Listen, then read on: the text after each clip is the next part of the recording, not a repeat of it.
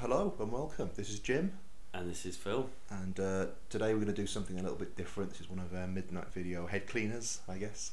We're going to be recording a commentary, hopefully, over the next couple of hours for Wild at Heart. David David Lynch. Lynch's Wild at Heart. Yes, we've had a little think about it, and this seemed to be a good film, which we probably both have a lot to jabber on about and might have different opinions on. But should we get it rolling? Yeah, let's do it. Okay. Yes, so we're sitting here on Sunday morning, and just so you can sync up, we're going to just let you listen to a little bit of it now. The lion roars of Metro Goldwyn Mayer.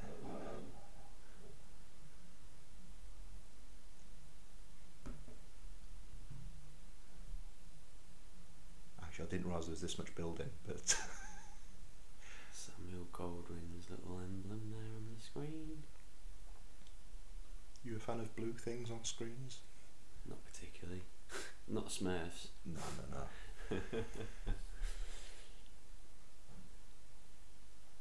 Oh, it's a film by David Lynch.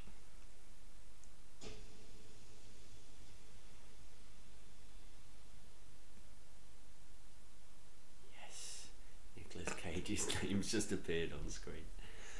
Yeah, we did decide on covering this quite a while back, but since then Nicolas Cage has cropped up quite a few times on the website and Twitter. I do think that listeners seem to have quite an affection for it. Definitely, yeah. I can understand that affection.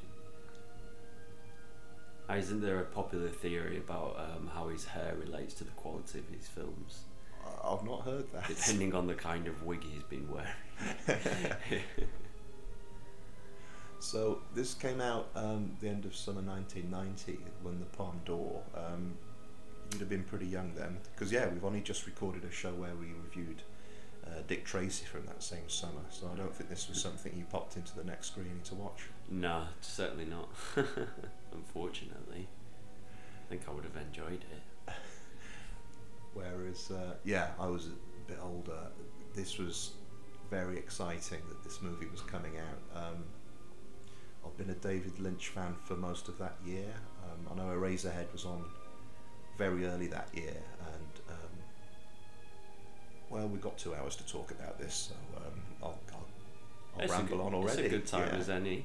Over the credits. My parents' bedroom was being redecorated, so they were sleeping in my bedroom. Okay, where's this going? No, it's pretty cool. But it meant I was effectively kind of on the sofa for a few months. So I remember getting home, watching Eraserhead, and then having this January, very cold night's sleep on the sofa, which was just perfect for the atmosphere of the film. And huge fan of David Lynch. As a result of that, videotaped Eraserhead and watched it seriously like 2 or 3 times a day for a few weeks. I got really into it to the point now I can't really watch it without I get a bit twitchy. It takes me back to wasting time when I should have been revising for my A levels. But we'll get back to some of my David Lynch memories later. Here's the infamous opening, which apparently, according to Lynch, was actually meant to be used towards the end of the movie, and then Dwayne Dunham, the editor, said this doesn't really work, we need to put this earlier. I can't see how it would have worked at the end at all, really. I mean, it really does set up the story.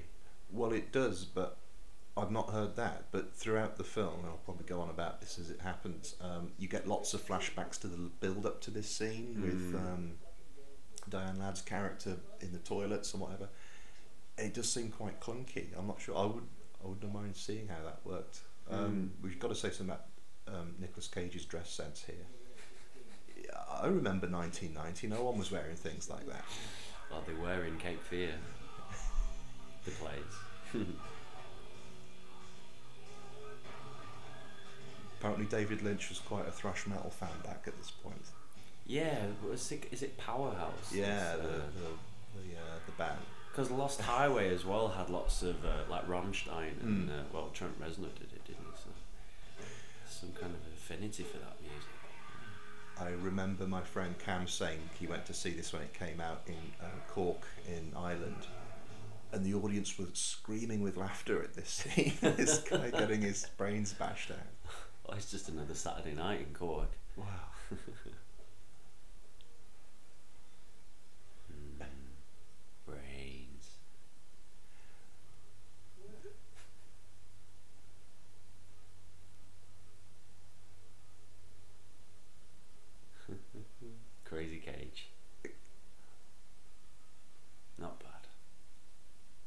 going to say, had you seen Nicolas Cage in anything else before this? Because you'd have caught up with it a bit later in the day.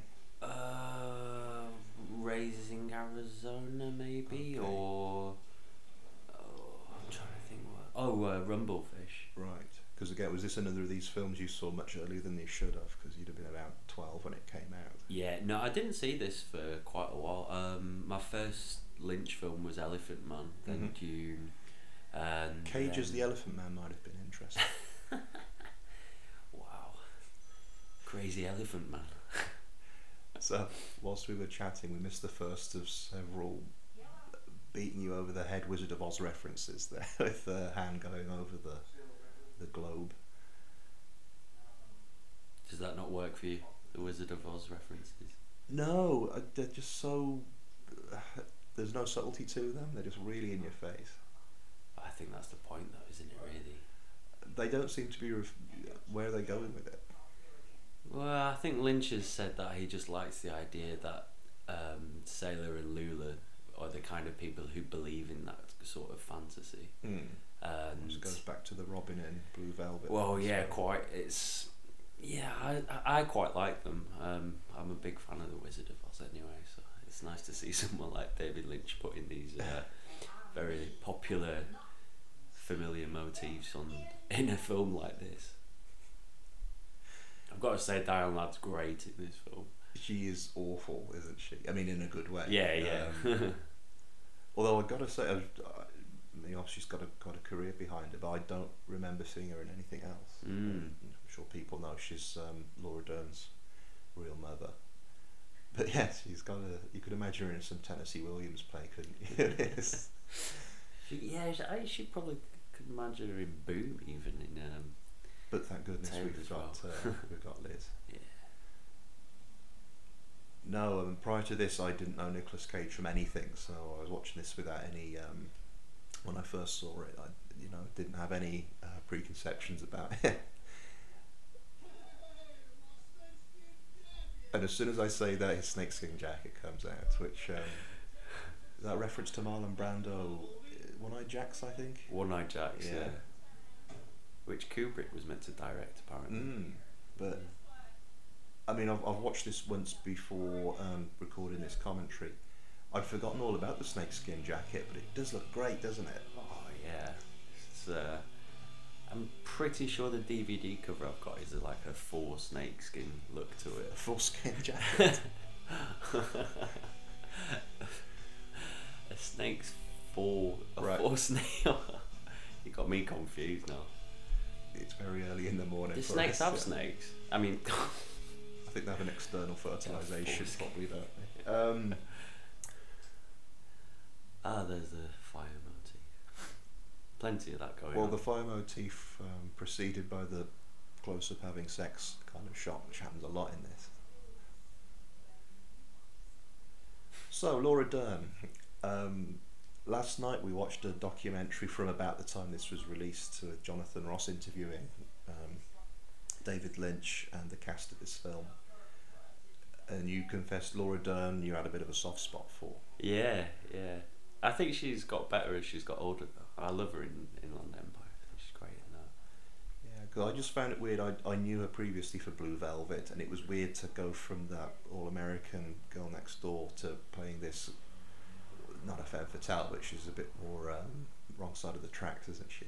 Yeah, but it's funny though because I don't have a problem at all. In fact, I see the two characters almost being the same kind of person, two sides of the same person. What is it like Olivia Newton-John at the end of Grease when she gets the... Oh yeah, yeah. she gets really tight pants. Yeah. But yeah, I can almost imagine that because I think in the books it's alluded to that Lula's character is from a sort of middle class upbringing, and she's gone down the rungs, Right, as she's it were. rebelling against her parents. Which I can almost see Sandy might have done, perhaps from Blue Velvet. But I can see how a lot of people have problems with her being cast in this role as well. But it works really well for me. I'm trying to think, has she done a great deal since? I seem to remember she had a bit of a career after this. Jurassic Park. Oh yeah. Although, you know, that's not to say anything about her acting, but I think the idea with Jurassic Park was he didn't need big names, Spielberg, because the dinosaurs were going to yeah. draw everyone in. Well, they've got big names, haven't they, the dinosaurs? Yes. So Sam Neill and Laura Dern. Oh, I like Sam Neill though. He's another one. Possession. Oh yes. See, what we've been chatting, we've already had several scenes like this when it just kind of, it's almost like on cheap TV when they have to have a quick flashback to something that happened weeks earlier to remind you. Which riles you a little bit. It does. It just. I don't think it's very elegantly done. It sort of takes you out of it. I mean, obviously, this is meant to be quite an artificial kind of world he's creating. Yeah. But I don't know. I quite like the idea of someone scripting something well enough that it's just thrown into the dialogue, and you don't have to then go, remember this, or this is what we're alluding to. Well, he did write the script in a week. Yes. Because he got the book from his producer Monty Montgomery, who was going to direct it himself, and then he handed it all over to Lynch. You were saying in the books about Lula, is it Barry Gifford's books? Yes. And how many are there roughly? Because I know there's another one, isn't there? There's at least one about Perdita. Perdita Durango, yeah. And there's, because I've got Wild at Heart, those Perdita Durango, and there's a sort of 3 books in one, which has a couple of Sailor and Lula stories. I think there's something like 15 or so. Oof, right. Or at least 15 stories. Maybe some of them are collected. Right. I'm not 100% sure. But I do like his style of writing. It's very different from what you see in the films, really. I mean, because this feels like it was totally a David Lynch project, and I know you weren't too happy with that other documentary we watched last night. After the Jonathan Ross one, there was another one from the same time. I think it was a BBC Two show called Moving Pictures, but they got a LA film critic called John Powers, who, as you pointed out, it never occurred to me, looks exactly like Ben Miller from Armstrong and Miller. Spit double. With his sort of curly perm.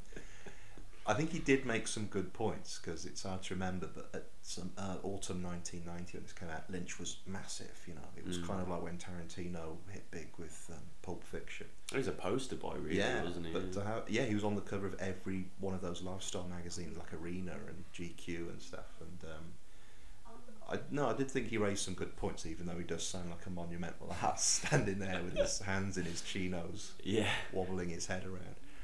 But one of the main points John Powers said was he liked this film, but it felt like Lynch falling into mannerisms, and this did feel like, because I so love Blue Velvet, and this felt like he'd taken a lot of those elements and just tried to take away the plot almost, and just leave them to float around in their own environment, and even dragging in people. Yeah, we've been talking all over Harry Dean Stanton here, who's great. Johnny Farragut. Yeah, I mean, he always plays Harry Dean Stanton. Yeah. Which is kind of a problem, I guess, because obviously he's meant to be quite a scumbag, I guess, here as a private eye kind of. He seems too nice a guy to be carrying out that job. You'd imagine someone who's much more weaselly. Yeah, well, it's funny because Lynch says that in his mind he wanted him and Sailor to be the only like true nice sort of male characters with any heart or so. Yeah. But yeah, I mean, the fact that he has that kind of role or his job. Talking of jobs, here we are in the men's room. And this is kind of what I was saying. We've got these flashbacks going on throughout it. So yeah, I was pleased when you said it was originally meant to be at the end, and with that amazing jacket. I'm glad he's got the snakeskin jacket for the most of the film, because that looks so. It looks like something. Do you remember the boy band Colour Me Bad? Yeah. It's the sort of thing they'd wear. Yeah. It's really ill-fitting as well, isn't it? It is, but yeah, it's almost like they ran out of material, but those black and greys were kind of very much of the 80s, I suppose. If you had some red piping in there, it would be complete. But Diane Ladd's outfits throughout this are awful as well. They're kind of very much someone who thinks they're quite upmarket, but they're just right trash. Really. There's something Dolly Parton-esque about it. Yeah, and a blonde wig. But Now this week I watched one of the more recent Woody Allen films, and I think his I can't remember her name, but his clothes design are great. You can really sum up the characters just by what they're wearing as soon as they turn up, and in Whatever Works, which is the one with Larry David taking over the main role, Patricia Clarkson is not dissimilar, I guess, to Diane Ladd. She's meant to be a deep South, very Christian kind of mother who comes back to New York and sees her daughter, but she's got very similar things with the puff sleeves with the little bows on them and things. Just awful. There's the jacket again. In the foreground. The foreskin. And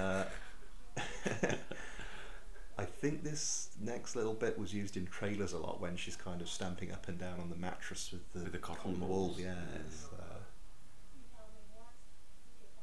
Which is good because I think it then merges into the Powerhouse riff, isn't it? That's it is a yeah. great piece The of club music. scene. It's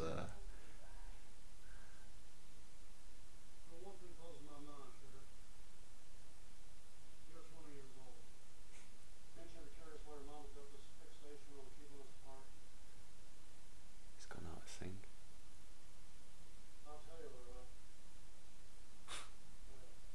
Should I pause it? we can, because I think if we pause it, it'll What do you think of his accent in this? well, like I say, this is pretty the first thing I'd seen him in, and I just assumed he was quite a good actor doing a Elvis impression. you Yeah. know. I mean, and indeed for quite a chunk of his career, that was what he did, wasn't he? He was Yeah. a boneheaded, lovable lunk with his Elvis thing right through. Is it Honeymoon in Vegas? The thing we ends with all the skydiving Elvises or Elvi, Yeah, I think it is Honeymoon. which again I think was quite a. Quite a big release when it came out, and it's been forgotten now. Although I'm not going to suggest we do it, but I think that I'm not sure if that was before or after Leaving Las Vegas. leaving Las Vegas. Yeah. When he skydives, pissed out of his mind. I gotta say, I saw that at the pictures leaving Las Vegas, and dozed off. And I just remember waking up at points when he's fallen through a glass coffee table or something, with shards of glass in his back, going, "I'm a porcupine." Or maybe I dreamt it. We'll go back to it. That's Elizabeth Shue, isn't it? It is, yeah. Who's very attractive. Yeah, I remember from Cocktail. Actually, I saw her in Piranha the other day. She's in Piranha 3D, you know. Really? The Alejandro Aja remake. She still looks very nice now, actually. Another toilet flashback scene. Toilet flashback. And there you got it's like a flash forward within a flashback. It's like an episode of Lost. Doesn't know whether it's coming or going. No, but I like that. I like the fragmented. I mean, the book's like that. The narrative's absolutely all over the place. It tends to work better in literary conventions, I think. Yeah, because thinking about it, it's kind of like Alan Moore does a lot in the comic of Watchmen, where you have single frames that can go backwards or forwards. But I think it works perfectly there. But in a film, it kind of stops things dead a bit. I think takes me out of it. Because the characters don't really change physically that much either, so it can be quite confusing. See, that was a good transition. Some feet. Feet to feet. I do love strobes in films. Yes, this is an era before you used to get warnings. Yeah. Guy crawling across the He's floor. trying to do the caterpillar, isn't he? Oh, word. Yeah.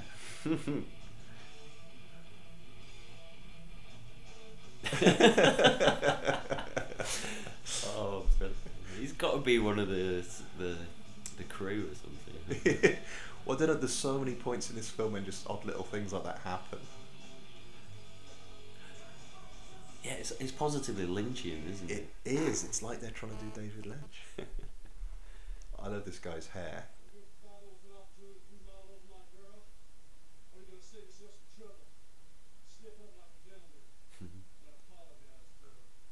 So, other than someone having the power to stop a band in mid-flow, was this like any clubs you went to when you were growing up? Not really. By the time I started going out to clubs, I was going to clubs, like dancing the night away at raves and stuff. even though I grew up loving metal. I went to some concerts and that, but You have a snakeskin hooded top there, or alas, no.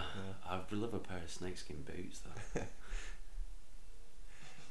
no, this feels very much like some of the clubs I was sort of dragged along to when I was younger. I was never into in the Midlands. In the Midlands, yeah. It's the home of it, isn't it? The home of metal, yeah. Because I was at the same school John Bonham from Led Zeppelin was sort of at, which is not the same time. I'm not quite that old. That is a credential. That is. Yeah.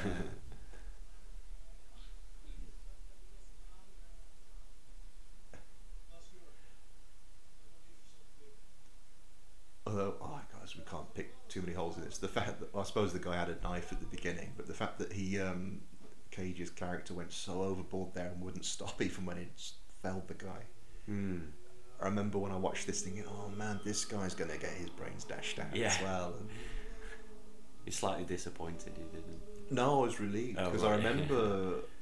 I think I remember when I did see this on the opening night, because me and my friend Nick were such huge David Lynch fans at that point. It was packed out. It was at the, I think it was the Triangle or the Midland Arts Centre around Birmingham, but it was sold out. We'd already booked tickets, but we ended up having to sit totally separate areas. So there's just indication of how big David Lynch was at that point. But no, I remember that opening scene with the brains getting, the guy's brains getting beaten out, and just the loudness of the music as well made me feel quite queasy. It's like when we were talking about Irreversible the other day. It was visceral. And you could, the sound design, you could really feel the impact of the guy's head whacking against the cement and the brass bar. But yeah, Lynch was huge that summer, and I've already spoken about watching Eraserhead far too many times, but me and Nick were getting very excited about Wild at Heart coming out, and there's, again, I think it was the Triangle Cinema. No, it wasn't. It was the Midland Arts Centre. They showed Blue Velvet. They had I think 1 or 2 screenings of it, just as a whet people's appetite, and we were so excited about this. We would have been 18, and this is embarrassing to admit, but now's the time to do it. We turned up to watch that movie. We drove there and was walking around dressed as David Lynch, who had that very specific dress sense at the time of kind of a suit with a shirt done up at the collar with no tie. Because we were 18-year-old kids, so we didn't really have suits. We just had to cobble things together from That's fantastic. formal clothes. And we were walking there, but summer 1990 was incredibly hot, so everyone else was in like vests and cut off denims, and we must have looked like such assholes. Wow. In fact, I remember I had suede cowboy boots on as well, although that wasn't any reference to this. Those were my those were my posh. No. You should have kept with that look. I'm quite partial to having a top button done sometimes. Yeah, well, it tied in at that because it was David Byrne from Talking Heads was doing it as well. I think Bowie has it in Man Who Fell to Earth quite a lot. It's got that sort of slightly outsiderish look, I guess. Cigarettes play a big role in this film. Yeah. I remember when they play a better role than some of the actors. When I used to smoke, this film was it just made me want to smoke all the time. Like Tarantino movies, like Pulp Fiction and Reservoir Dogs, they really just make you want to get a pat of, what are the cigarette Lucky Apples? Is it that Bruce Willis smokes? Yeah, or Red Apple. Red Apple, is it? Because there's a carton of them in the famous poster with Uma Thurman, isn't there? Yes. But I read, I think I told you yesterday, I read that apparently Laura Dern passed out in one scene where she has to smoke 4 cigarettes at the same time. But obviously they were redoing the scene a number of times, and she couldn't handle it. He's a big smoker himself, isn't he, David Lynch? Cigarette smoker. I read an interview with him around the time Mulholland Drive came out, maybe, or even what's the guy on his electric lawnmower? The Straight Story. And because he was interviewed in a lot of magazines at the time, and he kept coming up with the same thing, including this great quote: "You've got to keep your eye on the donut and not on the hole." Just just about makes sense. I kind of get it. But he was making a big point that he'd taken up smoking at a point when everyone else was giving it up, and I think probably more and more laws were coming in to stop you smoking in public in LA. Yeah. And he almost seemed like this was him putting his foot down and saying, "No, I'm gonna," It's like when people have tattoos and say they're claiming their body back, and sure. I'm claiming the death of my lungs.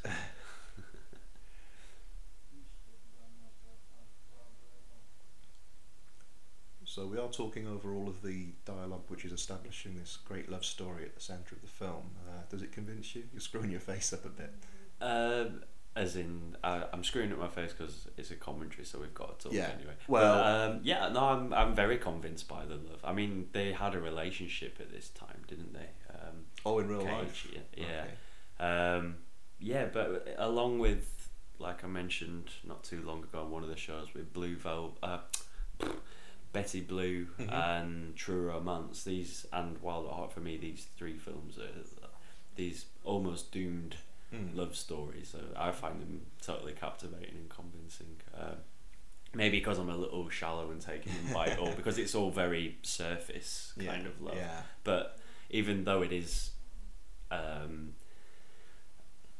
not totally deep and rooted and obvious, I find that quite captivating. Yeah, really. I was going to have a pop at it, but I guess the thing is, in films, they're usually about someone. The whole film's about two people trying to get together. Usually one person loves the other and the other's ignoring them, and finally they get together. So there's not a lot you can do dramatically when two people are already really in love at the beginning of the film. So I'll ease off a bit on it. But just because you can't do anything dramatic when people are actually in love, there's nowhere for it to go. No, they've got to sort of battle the outside forces then, or with like Betty Blue, it's the inside forces, I suppose. But she's crazy in the coconut. Yeah, she's absolutely bonkers, but I do like her because of that.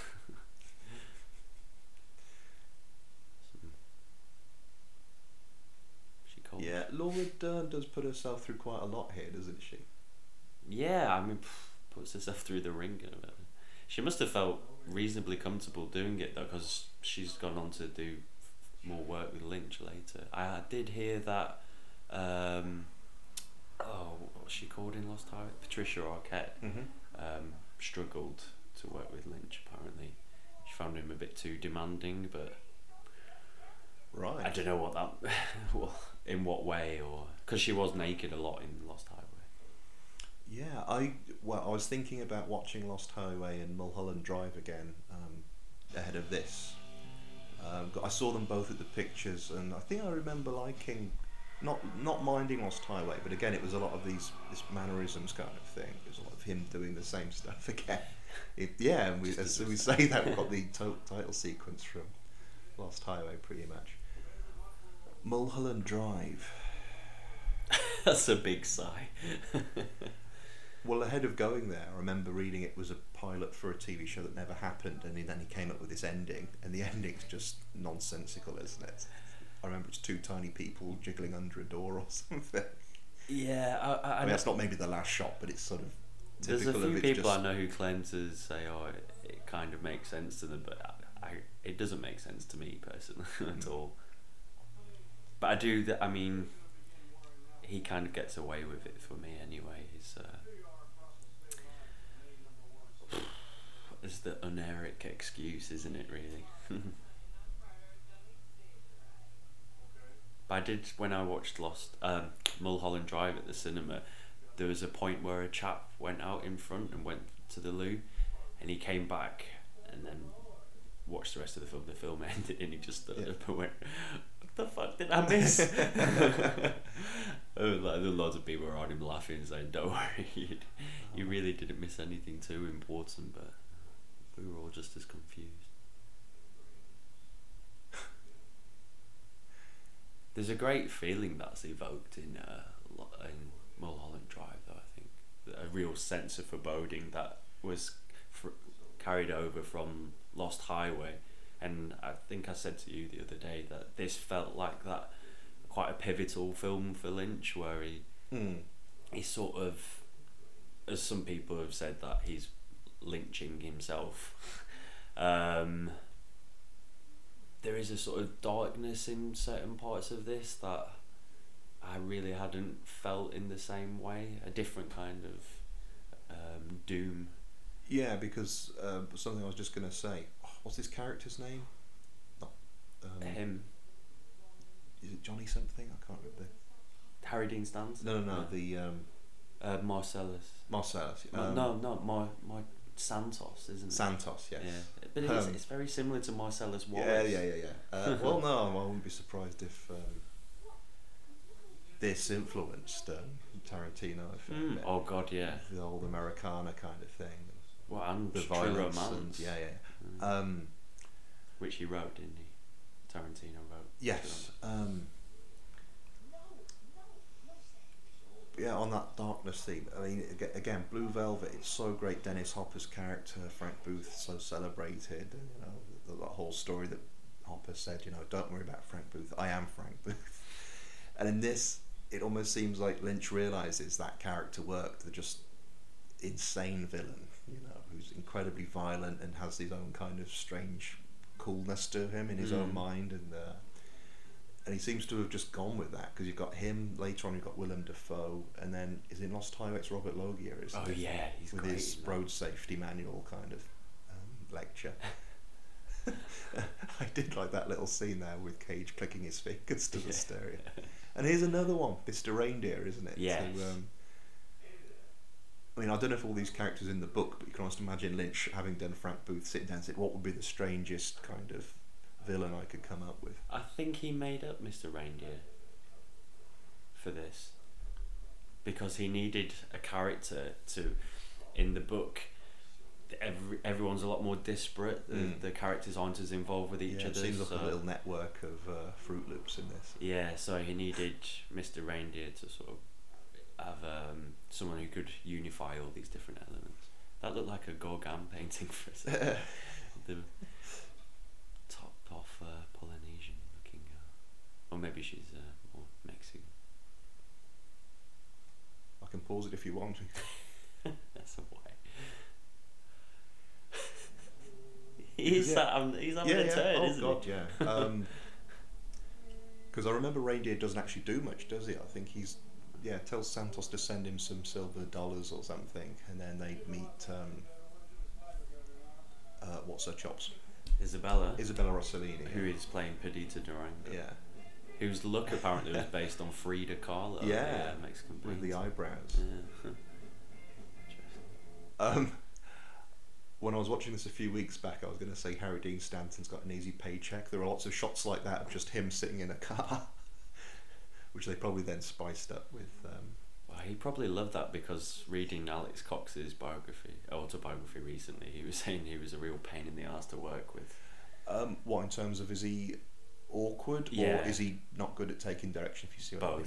Because I can imagine him very much like that famous stuff of Dennis Hopper in Apocalypse Now, when he's too stoned to know what's going on. Yeah. And I remember Harry Dean Stanton turning up on a very early Jonathan Ross show when he used to be on Channel 4, which was quite a sort of free-form show at that point. I remember Roland Rivron. It was filmed on a stage at a pantomime theatre. I think it might have been a Christmas special. They were deliberately doing something unusual. Right. And I remember Roland Rivron was meant to have come through a trapdoor in the middle of the stage, but got stuck there for the entire show. It was all done on purpose, but Harry Dean Stanton was just totally baffled by this. And, the other guests just knew what was going on, but Jonathan Ross was trying to interview Harry Dean Stanton, who was just like, what? And what's this guy doing? And couldn't take his eyes off this guy stuck in a trapdoor in front of him. But is that the idea with Harry Dean? Is not quite with it, or that's what I got. Picks up a stink when he's asked to do stuff. He was, I think he was more that sort of. I'm an actor. Yeah. You can't talk to me like this. You can't direct me like that. But Cox was pretty resilient. So. Because I've heard a few stories that Alex Cox isn't perhaps the easiest guy to get on with sometimes. Yeah. He was actually when I graduated from uni, he was given an honorary degree there, and he gave a talk. It was really quite interesting, because he's from Liverpool. Was it like one of his movie drama introductions? This degree is an honorary one. It's not particularly good, but the reason I'm glad I've got it. his delivery was quite similar to that. But his mum was in the front row and he kept talking about his mum, which was quite comical.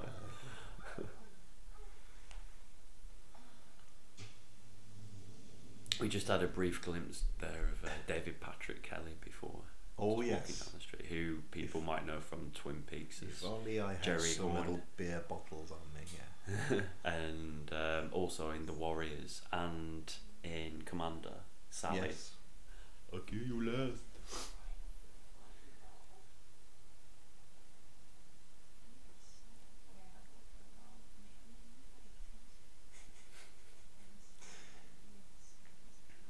Yeah, it's funny with the accents because I'm not very up on American accents. I know recently there's been a lot of American viewers of True Blood saying how poor the accents are in it, but I'm totally convinced by them, not knowing what a true Southern accent is, or the It dialect. just seems an odd thing to pick up on in a show about vampires. Yeah. It's totally unrealistic. People don't talk that way.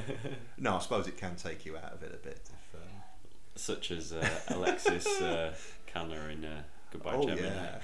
Oh no, I thought that was one of the best things about it. Yeah. And talking of one of the best things about it, we're about to have an appearance from someone from Goodbye Gemini. How fortuitous is that? Here He comes, Freddie Jones, who, because he crops up in a few David Lynch's, is in Dune and Elephant Man as well. I always assumed they had a really great working relationship, but recently, probably a year ago, there was an interview with Freddie and Toby Jones, his son.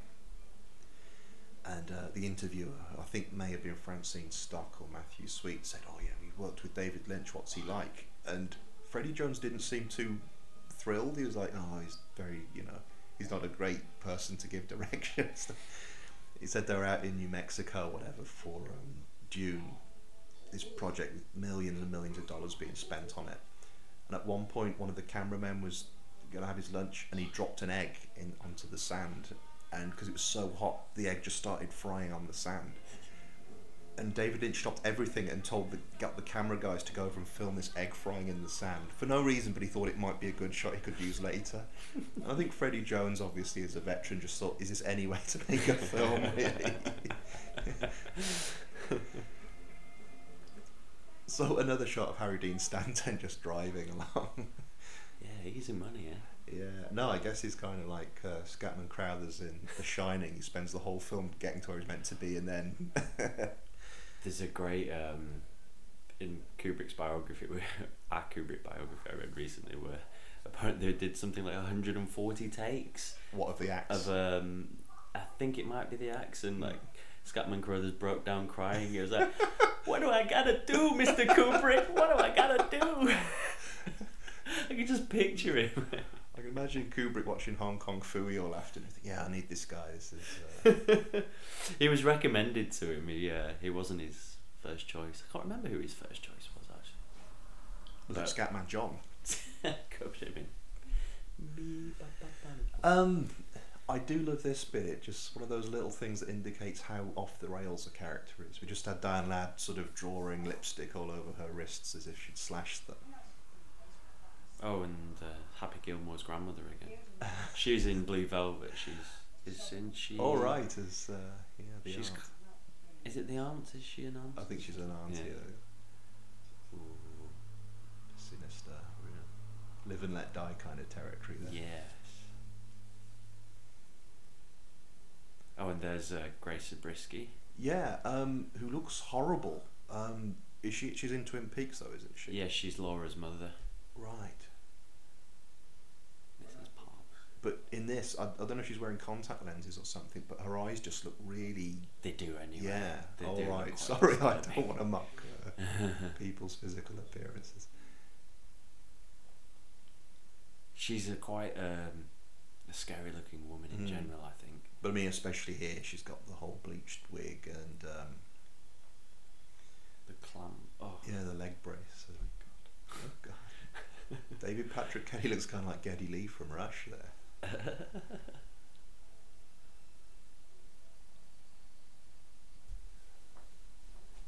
So is the idea Grace Zabriskie is Rossellini's mom in this?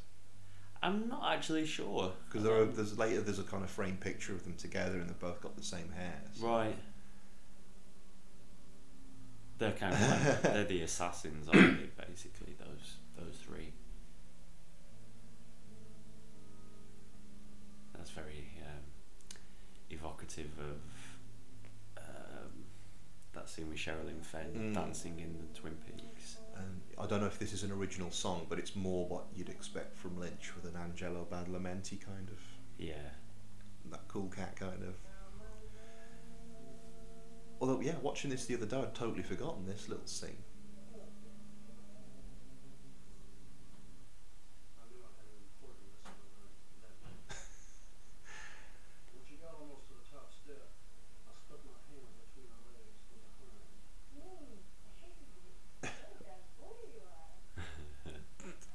What is this scene? It's just, it doesn't do anything, does it? Oh, I'm not sure. Is it the sort of fun. thing you'd tell your girlfriend? Yeah, because look at her. She's Well, she hotter than seems to be Georgia quite Ashford. getting into it, yeah. What a great role for this actress as well. Yeah. Do you think that's actually Cage? Because you don't see the face of the actor at I all. can't imagine him Just turning down the chance to grasp the peach. feed the pony or whatever it is. Yeah. There's as always, I think that it looks good though, the lighting and stuff. That reminds me of Dick Tracy actually, with the green, Yeah, with the reds green and and- blue. yeah. He does make good looking films, I think. And Cage makes a film look good. Yeah. When did Cage lose it for you, or do you still have a kind of Con Air, strange- I really don't like Con Air. Really? Oh, Yeah, I I thought love The that's, Rock. I was so impressed with The Rock. I thought it was great fun. Then Con Air is. I think It seems quite elevated actually. It's like the sort of really bad action film that everyone's allowed to love. Yeah, I know. I've not seen it for a while, but I remember enjoying it. It's got Malkovich who's so over the top in it. Although yeah. Yeah. But I think when The Rock came out, that was the first time. Was that the first time it was Cage action hero?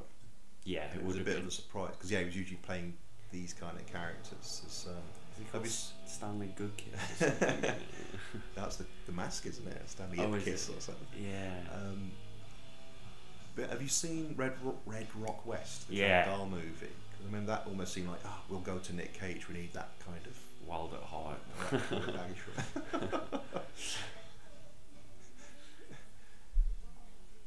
So, like I say, that first night I saw this in Birmingham, it was sold out. Is this a first date movie?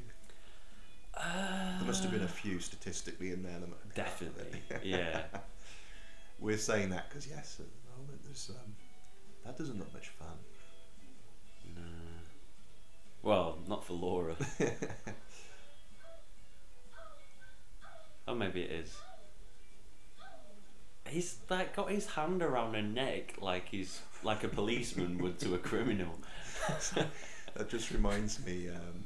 I won't mention the names. There's a friend of mine who was watching Omen 3 on video. This is when she was fairly young, probably 13, 14. But there's the bit in that when Sam Neill as Damien is taking her from behind. And Your friend, or no. Yeah. I've forgotten the actress's name, but my friend turned to her mum and went, "Mom, why is he trying to strangle that lady?" oh, what was the reply? Do you know? I don't know. Because he's the devil. Yeah.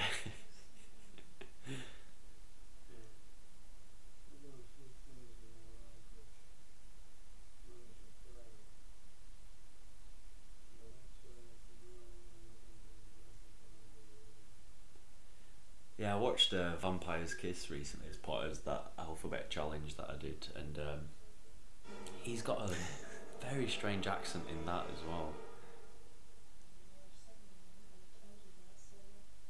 But I suppose in this it makes sense. He's trying to do The whole the Elvis southern thing, drawl. yeah. Crispin Glover. He's got a cockroach on his ass. Right on his anus. His ass. Again, you're wondering what Crispin Glover thought when he was sent the script saying, "Can you play Cousin Dale?" Is it Cousin Dale?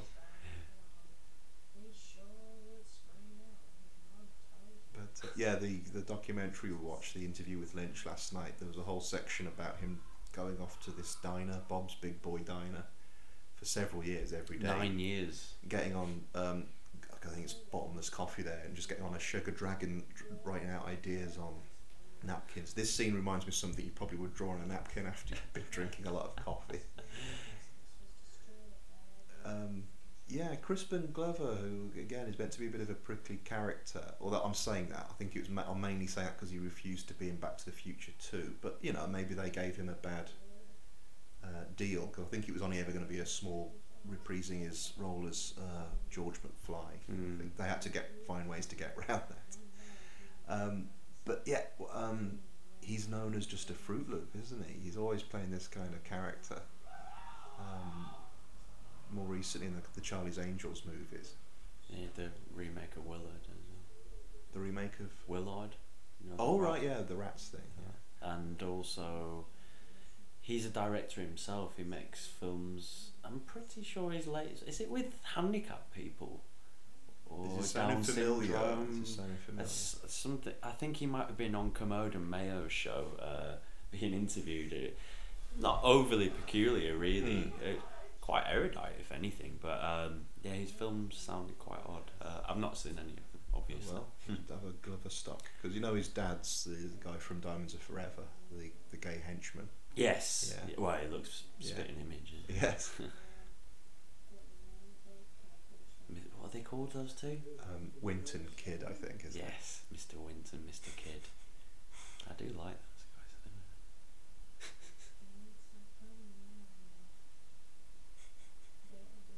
Was he ever up for the role of I'm going to say an Oscar for this performance. of Muad'Dib, Paul Atreides, or would it have been? Who, Crispin Glover? Or? Yeah, I'm just Wow. wondering. I've not heard Because I know that. Dexter Fletcher was. What? Yeah, because he worked with Lynch on Elephant Man, and he was going to be. Because he'd have been very young then. What was that, 84 or something? He was 15. I think he was the same age as Muad'Dib in the book. I mean, Right. Paul in the books. But obviously, McLaughlin got it. Dexter Fletcher. No, Can that you would have been- imagine? Harry Dean back in it. I think that was in the trailer, that little bark.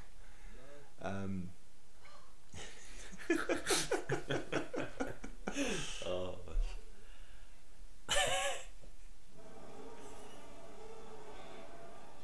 Great bit of music.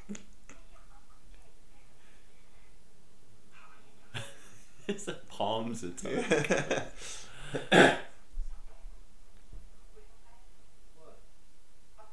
And if she just like went along with all this, like, he's a visionary. I'll do what he says.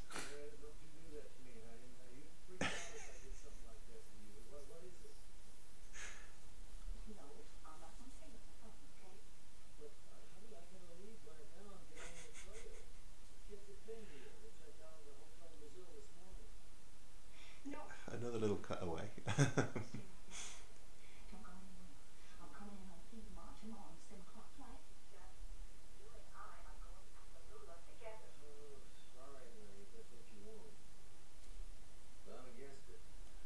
We're getting caught up in the story now. I'm just marveling at the red face. No, it does look great. Particularly, like you said, from the way it starts with the little circle on the Yeah. wrist. Yeah. She just gets caught up in it, really.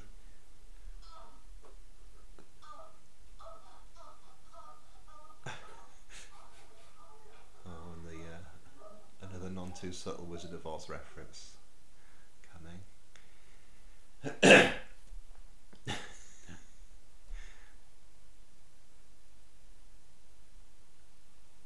Oh God! Well, I've only just clicked on with the yellow stripes on the road. Follow the yellow brick road. Not well. Possibly. Could be a coincidence. It's like all those strange theories that if you play Dark Side of the Moon by Pink Floyd with Wizard of Oz on, the lyrics sync up, but it's obviously just a total coincidence. Especially because when I first heard this, people say it only works if you start the videotape at a certain point, one of the heartbeats at the beginning, and you need to have the CD because that was in sync. You're thinking, well, they're never going to have.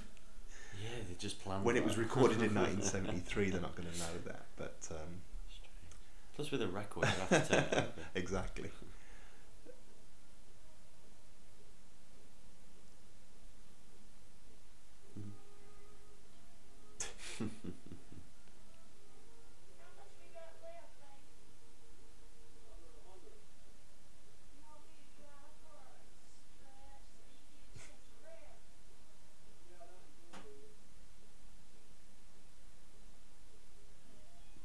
I wonder if they made him take many takes, that guy with the dungarees, just clicking his fingers in quite a stiff manner. Doodle pip.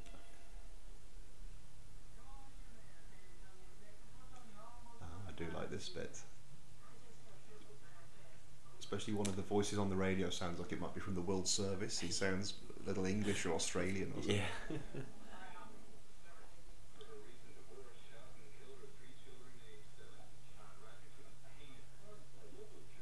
It's quite fun to see something like that on radio, where they'd have it on TV, wouldn't they? Yeah. Flicking channels. You know. It's just another sort of interesting aspect of Lynch's films, where sound or kind of narrative is used. Audio. No.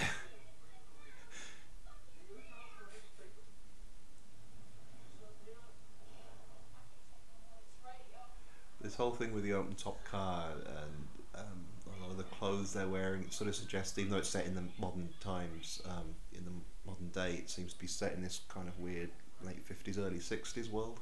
A bit like Blue Velvet. Very much like Blue Velvet, yeah. Yeah, I've got to give Cage his due. That is fantastic, Wow. yeah. I wonder if he Broke his back. improvised that, because that is bloody impressive. Yeah. He's got quite a high kick on him as well. Yeah. It's another of those things when they're not great dancers, but they look so into it. Yeah. Which I know is what Tarantino did for the Jack Rabbit Slim's dance contest. Yeah, he just wanted them to. Although, like, Travolta's not a bad mover. Yeah, although he's not doing the moves there, is he? He's kind of. He's got that. Yeah, there's a mystique about it, Yeah. isn't there? I do like those. Is it Strauss? This? I don't know for sure. It is great music. Yeah. Again, it's a really varied soundtrack, and even though a lot of it, I'm mainly thinking of those, the metal. Although, no, actually, the thing that was really synonymous with this when it came out was the Chris Isaac Wicked thing, Wicked Game. Yeah. Which you don't actually hear him singing, do you? I think it's on in the background later on, isn't it? At, No, he did the Defoe's music video. character. This is a great bit, isn't it? Although I think. Oh no, it's a little late. I think it's the bit that concludes this scene. But there's that woman who just walks across in front of the camera, and I did hear he just got her from a local home. Exploitative. Yes.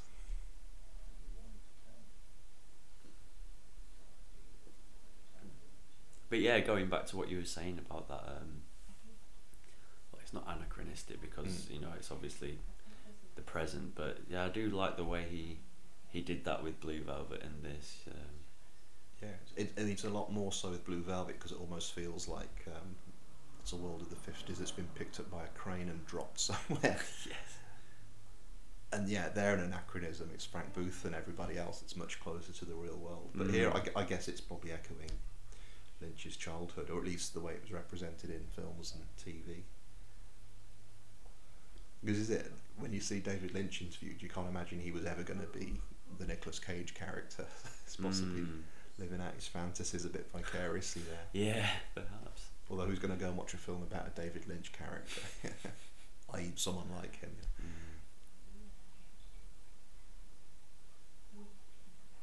Again, just recalling some stuff I've read about Lynch's approach to making this was he was trying to sort of emphasise what was going on at the world at the time, because I think very shortly the LA riots ensued, didn't they? 91, 92. So it was, you know, there was some tension he felt in the air. So I'm doing his hands movements here. Yeah, he, you know, even the quote, the whole world's wild at heart and weird on top. It's very apt. she comes.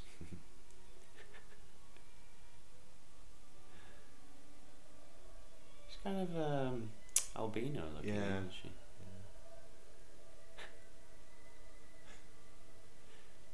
Oh, bless.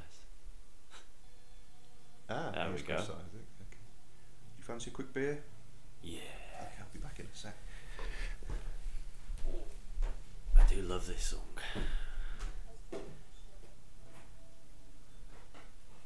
Chris Isaac, who went on to star, he had a role in Lynch's Twin Peaks Fire Walk with Me, the next film he made after this, which got absolutely panned. You know, he went to Cannes one year and got the Palme d'Or. The next year he got booed off stage. It was a complete turnaround. But I absolutely love Twin Peaks Fire Walk with Me. I think it's That seems kind of usual with Cannes, isn't it? It's famous for critics booing things. Because what was that? Was it Antichrist, the last thing? And that was more not the content, but the fact that he dedicates it to, was it Kieslowski? Tarkovsky. Sorry. Yeah. Yeah, I think when he actually won the Palme d'Or for this, there was boos because everyone wanted Cyrano de Bergerac to win. So all the French crowd are like, boo. Cheers.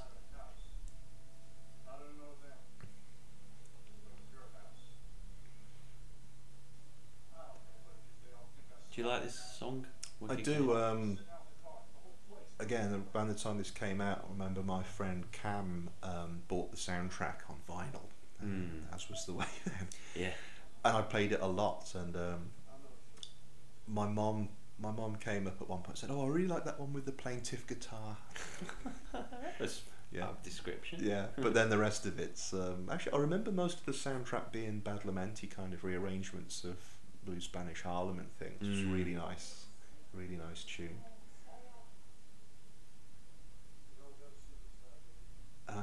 And I think it's Blue Velvet where a lot of the soundtrack, the original soundtrack, is a kind of compilation of factory noises and things. Yeah, it is. Yeah, that's sort of that was kind of a carryover from the Eraserhead soundtrack, because there's very Elephant few Man actual songs in soundtrack that. is just in Eraserhead. Yeah, so there's a lot of it is Fats Waller and the Lady in the Radiator song. Hitting you over the head, Jim, with a broomstick of subtlety.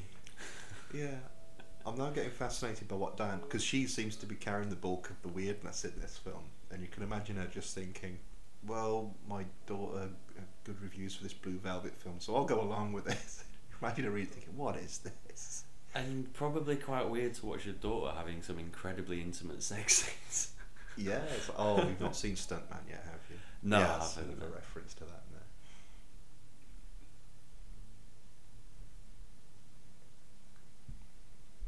Yeah, there's some sort of faltering in the relationship now. You know. Truth. The truth of that. There's going to be another Twin Peaks star cameo coming up. Is it at this? Yes, it is. I seem to remember him much later in the film. Yeah, it's just pure Lost Highway. I can almost hear I'm Deranged playing.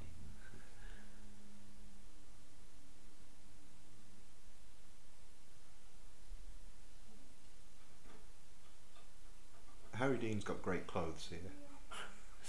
He's looking quite slick. Yeah, I can imagine he's like a G-man from the 60s. He's got huge ears, hasn't he? Wow. Yeah, I've not noticed. Just the profile, they're like really flat against his hair.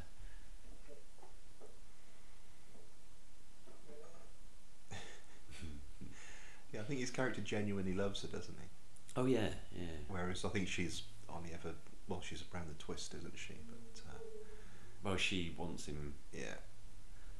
out the way. Mm-hmm. Corridors.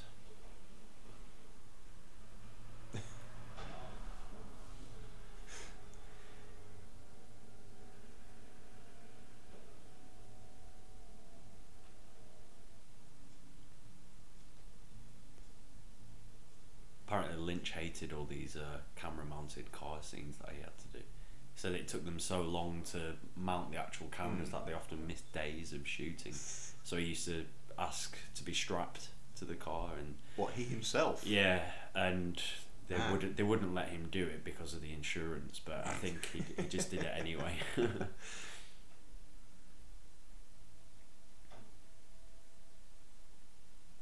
No, it is a surprise, because one of the things that was Tarantino was famous for with Pulp Fiction was deliberately doing that process backdrop when they were driving. Yeah. And you kind of surprised almost. Why didn't you think of this, David? Then but it's the sort of thing you could imagine he would have done. Yeah.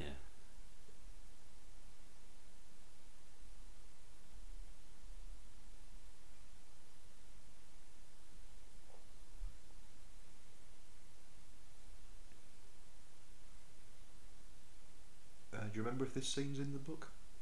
It's kind of a bit of a standout Yeah, scene. it's not a major scene at all. It's It's one of those things in a book. A scene might just pass you by, whereas once it's rendered with visuals and everything, it can really get under your skin. Sherilyn Fenn. Who was on a lot of people's walls. Well, a poster of her, I think, when I was at college. Audrey Horne, I think, was her Again, name. we're going back to those pleated jeans I was talking about Yeah. when we reviewed Paper Mask. It's a very specific look. She looks a bit like Courtney Cox in Friends Yeah, as well. yeah.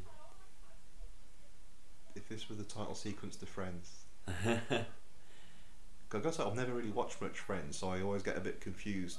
There's a girl at work who often has it on TV, on one of the E4 or something. Yeah.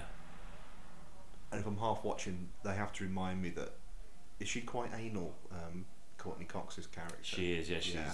like really tidy. Right. What's everything? Well, so that kind of ties in with this, I suppose. If she had a car accident. This is one of those things. The fact that she's obviously so concussed, and she's dying in front of them, and she's so concerned about finding the wallet and things, and you're wincing at the. Because again, it's not actually very visceral, is it? It's just you can't imagine a hole in I'm your just head. thinking of Derek in Bad Taste. Yeah. Yeah, maybe there should be an Oscars category for best performance of someone with a hole in the back of their head. But yeah, Sherilyn Fenn went on to make a film with Lynch's daughter, Jennifer Lynch. Yes, because she Boxing cropped up Helena. on that interview last night, and I've not seen either of her films, but that, I mean, I know what the ending of Boxing Helena is. Apparently, that was another one audiences were in either howls of laughter or derision. It's a really poor film. I mean, it's just she's just ripping off her dad basically. I've only seen 2 of her films. I think she's done 3. But I do want to see that. I mean, they're kind of so bad that you really do have to watch them. Well, I guess it's one of those things when, even though I'm giving this a bit of a kicking, you can see he's got a real purity of his vision, and sometimes that just works for some people. Like, I've still not managed to sit through all of Inland Empire. I will make an effort to do so, but it was one of the, when it started, I was like, I'm really not in the mood for any more of this. I've seen this film several times before with other David Lynch films. And, for some people it really works. I know he's got still a really enthusiastic following, but then you can get something like, I've not seen Jennifer Lynch, but I can imagine it's using the same thing but just falls flat, and it's But it's got Julian Sands in it as well. well, that's Boxing all Helena. the indelible signature of genius. Have you seen any Warlock? Is he The Richard E. Grant. We should maybe get a Sands on the show at some point. Yeah. But no, it's kind of like, if you have really, for want of a better word, surreal comedy, and some of it really works because it's so odd, and other times you're just thinking, this is someone ranting. This is like a drunk down the pub. I imagine that can be the same with Jennifer Lynch, or any number of people trying to do that David Lynch, because it is, we've said many times before, it's a phrase that gets trotted out when someone wants to indicate that a film's a bit off kilter, and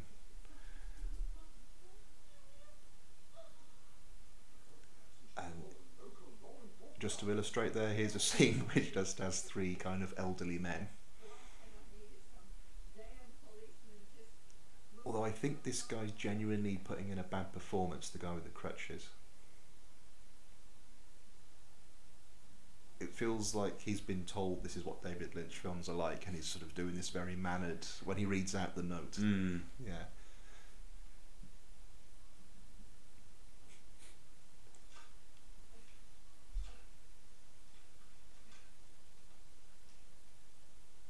It's like some kind of Second World War veterans hotel or something, isn't it?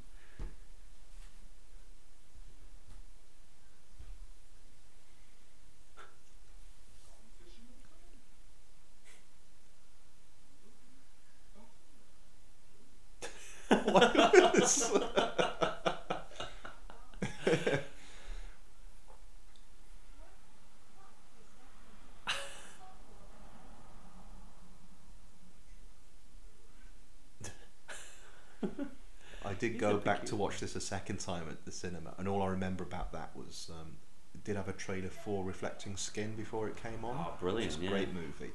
But at this point, I remember having a hacking coughing fit, and there weren't that many people in the audience at that point. It's probably 10 people or something. It was one of those things you try not to start coughing, but you just can't stop.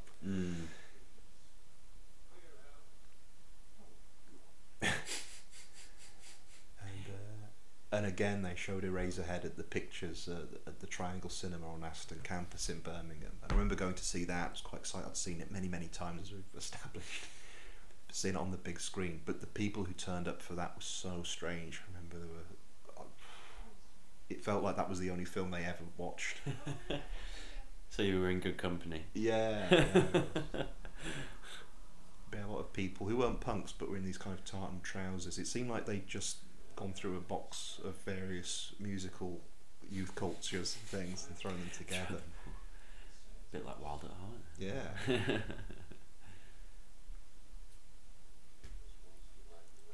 I hate these kind of suits that Santa suits with these. Is that shark skin or shimmery look? They look so cheap, don't they? Yeah. It's very much what people would be wearing to weddings in about 1986.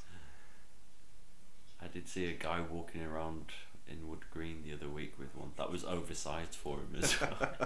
Did he have spats on as well? No.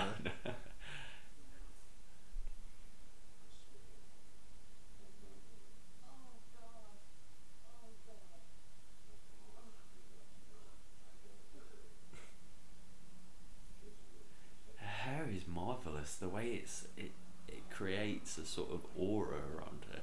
You know, like the soft focus you get in Star Trek episodes and stuff. Yeah, I guess it does look like it's from that era, doesn't it? But I'm imagining it's a wig, isn't it? Oh, I hope so. Yes. If not, I say I hope so. If not, I'm very impressed that anyone can coif her in that way. Ah, here we go. Oh my goodness. This is great music as well. Ahead of this movie being released, I remember Starburst magazine goes, wow, this is a year before you can get anything you want off the internet now, I guess. But it's that real thing of, we don't know if it will be released. The BBFC are really pushing for cuts, you know. I think winning the Palme d'Or really helped. But I remember this scene in particular, they said there's one with Harry Dean Stanton that's very nasty, which involves a revolver, masturbation, and a soda bottle. Yeah. And yeah, that's not actually here, is it? No, they chopped that, yeah. Is it on a DVD extra or anything, do you know? Or? It's not available as far as I know. I think there was talk when it came out of putting it on a Laserdisc.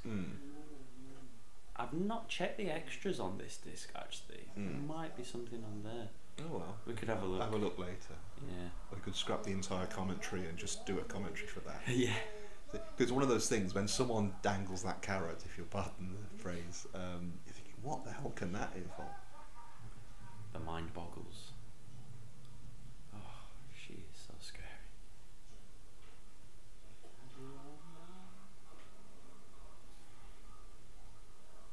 It's kind of a stock, isn't it? These bizarre roles. Yeah, you can imagine her really going for it, given the chance to play such an over-the-top character. But the look on Harry Dean's face, he actually is a bit like Scott Glenn at the end of Ninth Configuration when the bikers have him. Yeah.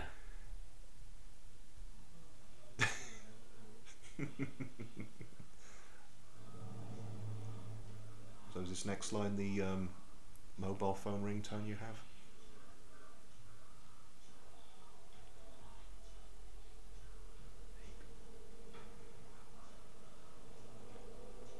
I've been a bit previous.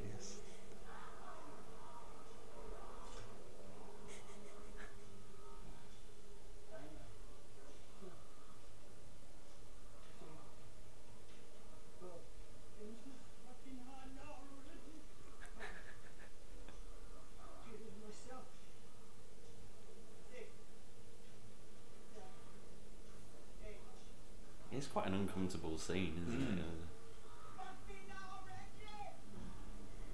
There, that's my ringtone. Big tuna. Big tuna at last, so we're moving into the sort of Willem Dafoe chunk of the film. You're looking puzzled. I'm just wondering, is Big Tuna in Fear and Loathing? Oof, sounds familiar, the name, I don't know. It might be one of those things you've seen this film so many times. Yeah, Willem Dafoe in this as Bobby Peru. I'm a big Dafoe fan anyway, but I think he sort of outdoes himself a little bit here. Yeah, it's whether he outdoes Dennis Hopper. Maybe. Nah. I mean, he's so grotesque. I've got to say, because a lot of the other villains have gone about the sort of Rose Gallery thing they've got here. Willem Dafoe's the only one I really think is really great in this. The others seem like parodies a bit. Yeah. He's afforded a lot more screen time as well. Yeah. Fleshed out somewhat. And again, does he kind of relate to the version in the book? Kind of, yeah. I think the problem is when I read the book, I'd seen the film, so you automatically put the characters. But yeah, Isabella Rossellini has just turned up, who was David Lynch's girlfriend at the time, wasn't she? I think they were just coming to the end of the relationship, actually. But yeah, they were still going out, but... I'm not sure how great an actress I think she is. The thing is, she's always playing slightly unhinged. Well, in the Lynch film, she's playing these slightly unhinged characters. Yeah. I think I've not seen her in a great deal else. She's in the Guy Maddin movie. I think she's in My Winnipeg. Possibly, or one of his. But again, you know, the far from conventional movie. Yeah. That's a film that I need to rewatch. I watched that a few years ago. Another of many flashbacks and flash forwards.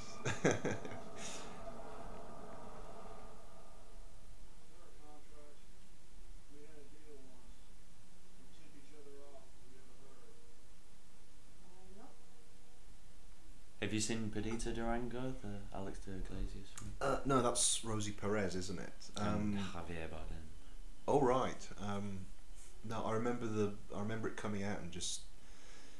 It's probably wrong of me. It could be a good film in its own right, but it just seemed like I could only imagine the reason for that being made is as a kind of sequel to this. Probably downstairs. Yeah. Sorry if there's any extra noise in the background. That's my neighbours. Someone's smoke alarm going off. There's probably Wild at Heart setting it off. To the sorry. No, I've not seen it. And is it a film about smuggling frozen fetuses or something? That's one of the sort of plots. It was.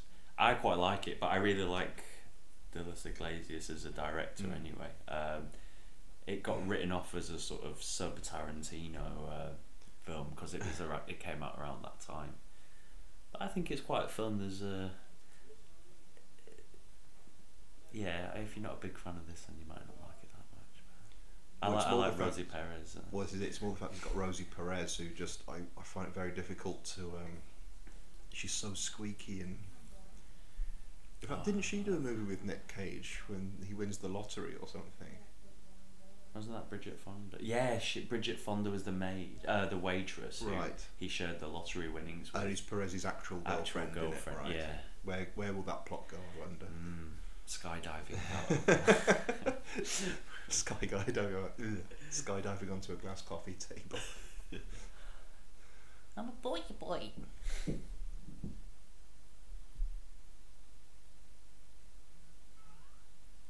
Oh, has your phone been on throughout this? Yeah, sorry. That could cause all sorts of problems. I haven't noticed any spikes in the wavelengths yet.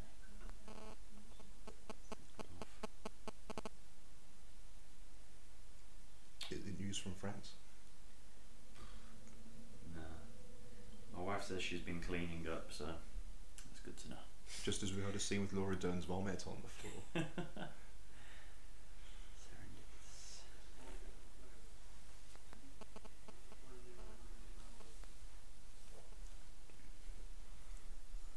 Can you remember why they go to Big Tuna? No, They I was just hoping you would. yeah, it's just on the move still, I think, aren't they?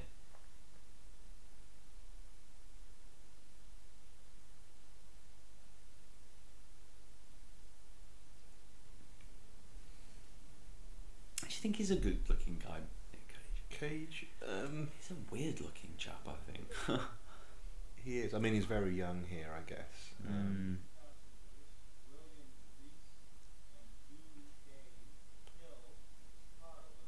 I know it's one of those things. He's probably got quite a broody, moody quality to him, or something, which obviously doesn't do a lot for me. Yeah, menagerie of Lynch characters here, including. Oh, he's not quite been wheeled in yet, has he? But The guy with the cowboy hat, I'm Mhm. pretty sure he was in Pulp Fiction. I think he's Zed's mate in the shop. oh right. Maybe. Oh, it does because Or is he'd it- have a beard in that, wouldn't Oh he? no, it's different. It's someone else. No, I'm confused. I've definitely seen him in something else. Oh, that's John Lurie on the right, Hmm. who was Not in John a lot. Lowry. No, I mentioned him on the soundtrack show though for his work on Animal Factory. Right. Saxophonist with the lounge lizards. And here's Jack, Jack Nance, Nance. all the Razorhead. Henry. Um, There's a fish in the percolator. yeah, I mean, he died about 10 or more years ago after having a fight in a donut shop. That's right. And it was immortalised in a song there- by Frank Black. He Of was one a of big his, Lynch fan. yeah. Big Lynch. But yeah, I probably should have looked this up. I don't think that Jack Nance's career as an actor went too far, did it? He tended to have cameos in like this in other Lynch films. The only other thing I've seen him in though, non-Lynch, although it's kind of tangentially linked, is The Hot Spot, the Dennis Hopper movie. Oh right, yeah, I've not seen that.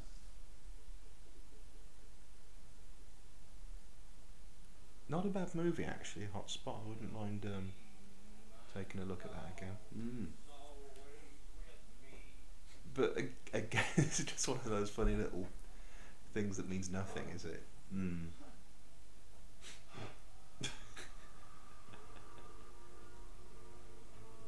that music indicates that three fat women are about to start dancing.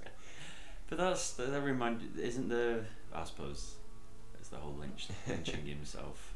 But isn't there like an oversized woman in blue velvet in the apartment? Yeah, I think sitting on the sofa, much as we are now, slouched down in a sofa. Here he is at last, the man. The Green Goblin.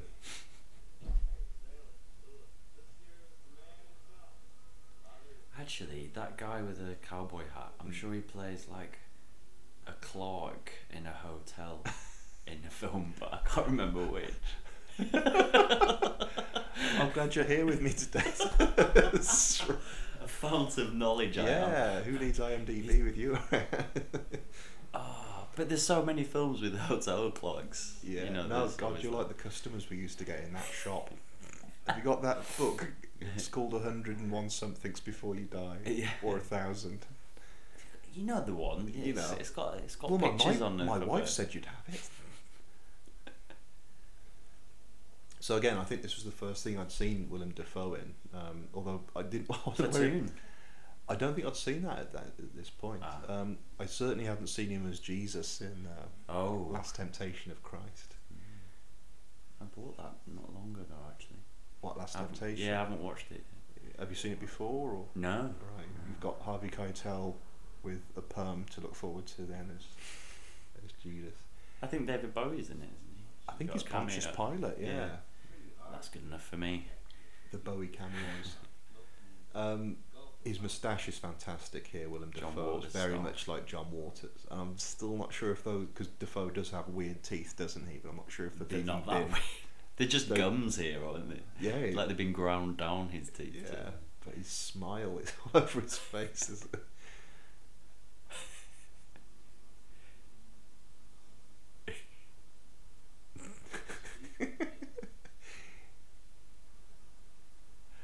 Yeah, I guess the difference is Dennis Hopper's just violent throughout, isn't he? He's shouting and swearing, and here he's he makes your skin crawl looking at him. There's something With just very under the minimal, surface, yeah, isn't very there? minimal movements from his face, just his smile and the way his eyes dart around. But yeah, having said he looks like John Waters, this whole thing looks kind of like Pink Flamingos with the Christmas tree lights all over these mobile homes.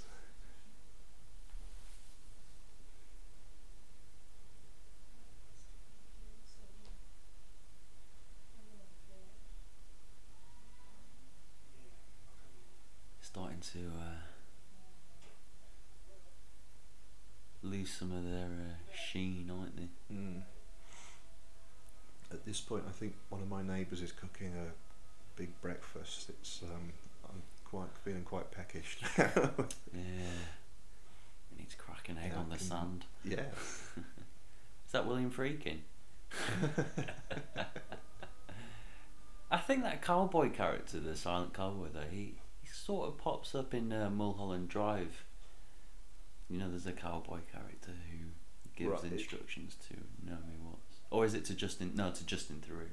You're not getting mixed up with the Big Lebowski or something. No.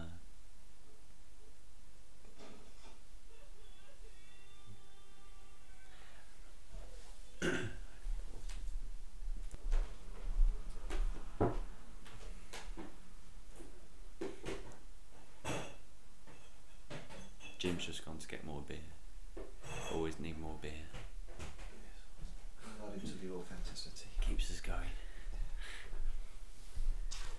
Oh, what is it? What's the beer that he favours in Blue Velvet? Is it Pabst? In Blue Velvet, Because he hates Heineken, he likes doesn't he? Bud. Oh, is No, it or is it Laura Dern's dad? Dennis Hopper's Heineken. Fuck that shit.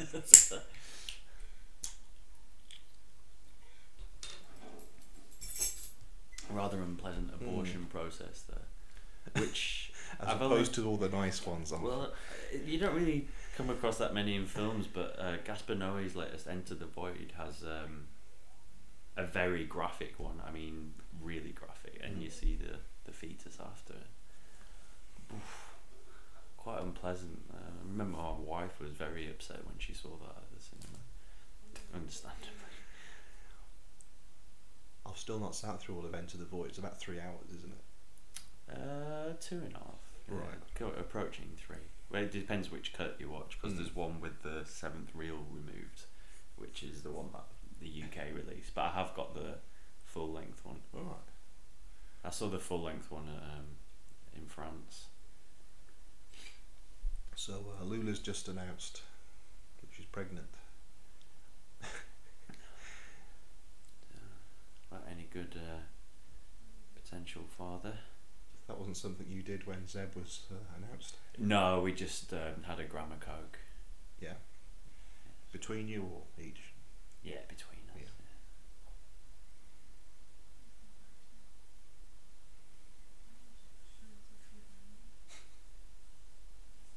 It's quite funny having that statue of the horse in front. Yeah, it's so cheesy. I wonder if it's really unpleasant though to wear this kind of. Has she got like a leather bra type thing in Whatever this hot it is, weather? it ain't gonna breathe, is it? No. Must be quite unpleasant. I wonder if she should have had a snakeskin one to complement the sailor's jacket.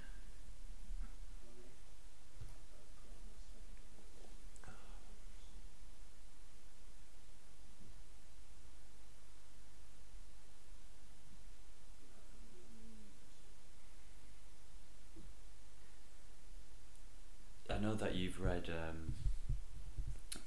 Greatest Sci-Fi Movies Never Made. Yes. And they make mention of David Lynch's Ronnie Rocket making. Yeah. Yeah. Which I still think he was keen to do, but is it Michael Anderson, the midget? That's right. That is too old to do it now. Yeah. But it was wrapped up with all the De Laurentiis. It's part of that deal. Yeah. But yeah, I mean, strange idea about Was it a lightning flash that makes people's minds swap places, or was that one saliva bubble or something? That's one saliva bubble. Yeah, Ronnie Rocket, wasn't he run on a 9-volt battery, a little boy? I've always been intrigued by that. I suppose he's got oodles of potential. Or napkins from Big Boy Donuts. Full of ideas. Yeah, I mean, did you ever see the other TV show he did with Mark Frost on the air? Yeah, I really like that. I know you hate it, don't you? Yes. To put it mildly. Well, it doesn't occupy too much of my waking life, but again, it came out at that point when I really loved David Lynch, and watching it just felt, this has got to be good somewhere, hasn't it? And that dawning realisation that actually it was just a lot of random nonsense. Oh yeah, it really reminded me of strange, because it's no way similar, but I don't know, there must be some kind of tone or something, but like the cartoons, the cartoons that would be shown, like Rhubarb and Custard and that kind of stuff, just completely irreverent. There's just more energy with cartoons when you can tell them are made, especially Rhubarb and Custard was like felt tips, wasn't it? Yeah. Thrown together. But when you've got was it a 50-minute show or something? Or was it, yeah, it's like 40 minutes an episode. Oh man. So yeah, here's Bobby Peru, probably at his foulest. Again, must be I remember when I first saw this, not really thinking twice about this scene, and when I was watching it the other week, thinking this is very uncomfortable. So hopefully I've matured a bit into being in 20 years. But yeah, I don't know. Have you ever watched this with Estelle? Yeah. It's alright. Our first film we watched together was Irreversible, so wow. Starting there, you can watch anything after that. And Martyrs we watched recently, which she absolutely despised. I can't get her to watch L'Anteria, Inside, the Beatrice Dalle one. She refuses. Yeah, she didn't. She wasn't a big fan of this. This scene, sorry.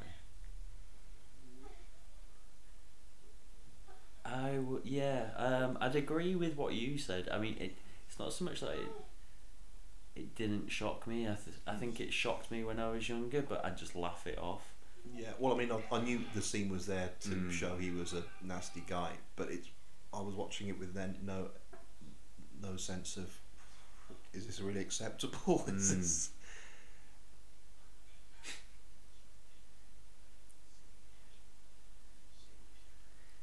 Because it's almost like, the Straw Dogs thing, where is she enjoying it? Yeah, it raises that. And just it is pretty explicit again, isn't it? Yeah.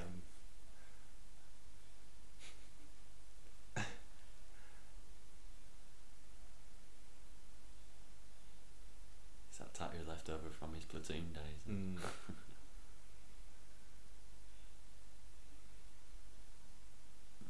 that's not the doorbell.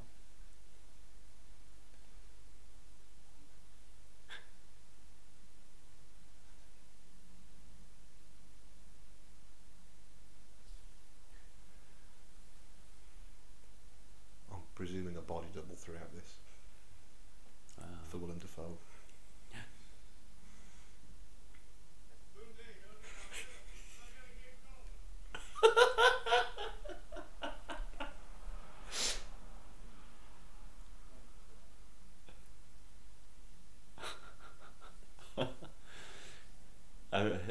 Again, I read in I don't know. I've read numbers of books about Lynch or Lynch films, and Lynch has often said that the Bobby Peru character is Aunt Beru. Aunt Beru. Yes. The Uncle Owen. he's just absolutely at peace with himself. He knows what he's about, and he just doesn't care, and Wow. What? So he's totally comfortable in his own skin. I was going to say, because it didn't occur to me, it was possibly like the comedian in Watchmen or something who's just Yeah. arrived at that. He's not necessarily evil, he's just arrived at. It is what it is. Oh, nice cars. Big.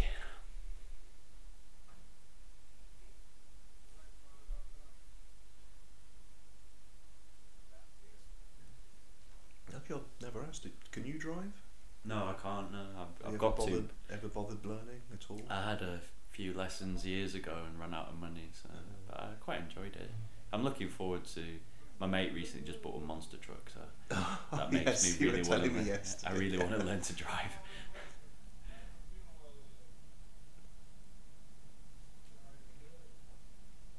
No, I had a couple of road trips around America with mates, but yeah, I've never learnt to drive, so I was always in the back selecting the tapes for the stereo. That's how long ago it was.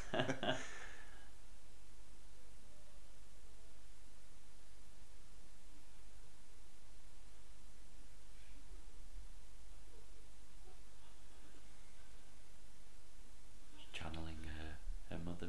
Mm.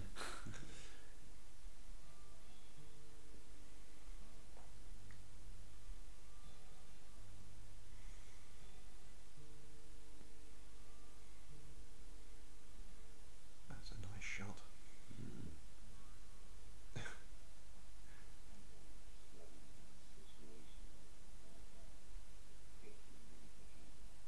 Just on the subject of Defoe, have you ever seen Speed 2, Cruise Control? I've never watched the whole thing. I find it too hard. It's a bit like Under Siege too. No, I mean I love the original Speed. Oh yeah. Like, oh wow, again Dennis Hopper's the villain in that. I'm not sure if that was a coincidence or because I imagine Hollywood has that list of go-to people. But Yeah. no, Defoe's the villain in that, but very much the same kind of modus operandi. Mm. But I think he gets blown up in an aeroplane that hits the rigging of the boat in it. Oh my god. But, no, he's always worth watching. He's one of those guys. Even in something as awful as the Boondock Saints, the Troy Duffy movie, notorious Troy Duffy movie. Mm. I think he appears in Drag at the end. He's undercover. Yeah, To Live and Die in LA is a great role in there. And were we talking about Body of Evidence recently? Yeah, where he's Slick Defoe, because yeah, you're used to him playing all these kind of guys. He's like a lawyer or something, Yeah. isn't he? Yeah, I'm imagining Performing him something like on Madonna. with a broken light bulb in his back, I Yeah. think, and hot wax all over his nipples. Yeah, because I did go and see that at the Pictures Body of Evidence, but I'm finding it hard to remember Defoe as Defoe in it. I'm thinking more of William H. Macy. He's just this kind of gaunt figure with a huge mouth. Yeah. Like in The Cooler. Yeah.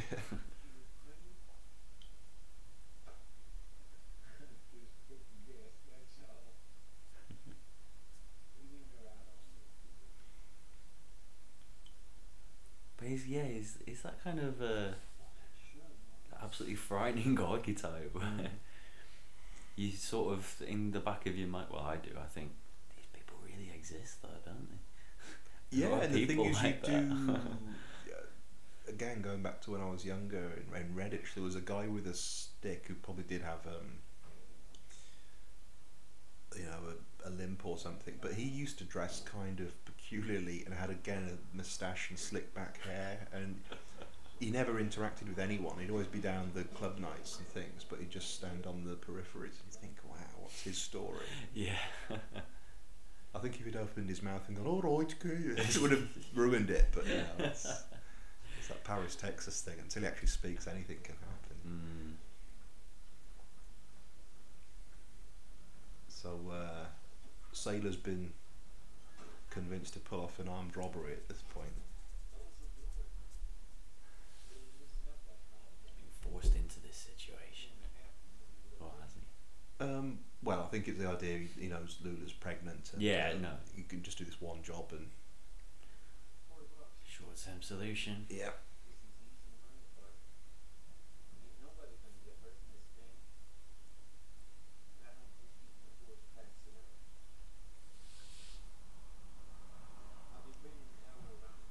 Oh, of course, I totally forgot that actually Bobby Peru's an assassin, isn't he? He's actually out to kill yeah. Sailor. I completely forgot. Big spoiler there, but you wouldn't be listening to this if you want spoilers. But I think that goes to show, because we've both seen this several times, but you can get caught up in the individual details and scenes rather than the big picture of it.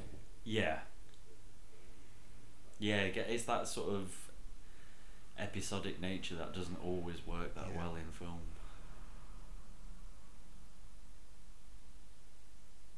But I guess also, if you've seen a film enough times, you're not really following the plot, are you? You're waiting for the next scene that you remember.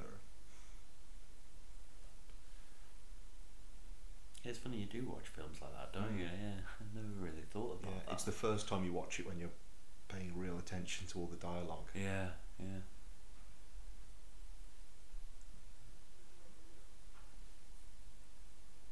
Yeah, it's kind of paradoxical. You get to know a film so well that you don't actually know it as well. Yeah. It's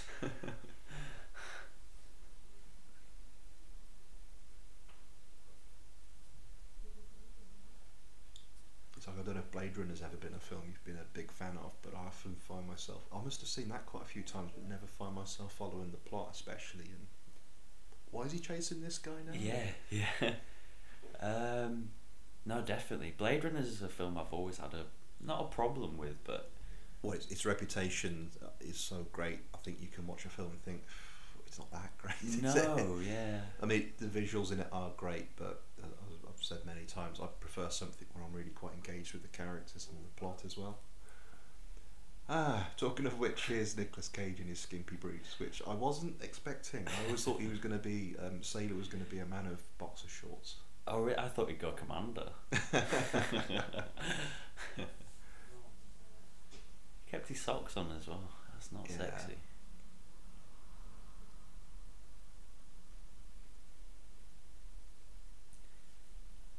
Now this, I've had numerous shots of Perdita's house. Always reminded me of the house in Evil Dead. You know, in the woods. Oh, I suppose like the lodge in Twin Peaks. Sorry. Obvious missed reference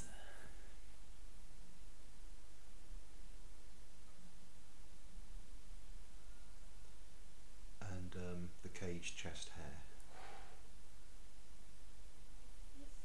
That is abundant, isn't it? Like someone's glued a cat to his chest. Or my cat. I've got a very, very furry black cat. Actual cat. Yes. That's not a euphemism. Yes.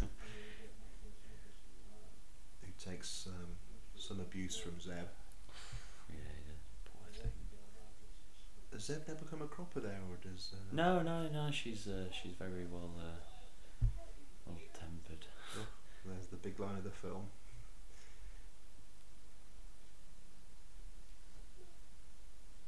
I think I used that way too many times for my dissertation. It was pointed out to me anyway.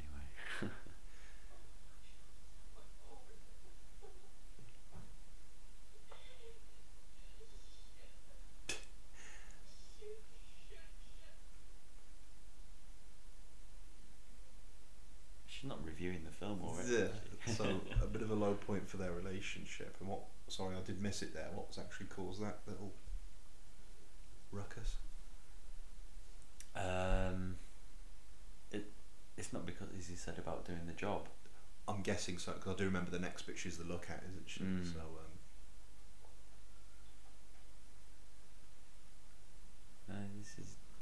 we're just proving your theory though. We don't actually know what's going on. Oh, there they are. Oh. I love the fact that photo looks so cheap. It's got a very 70s washed out colour to it.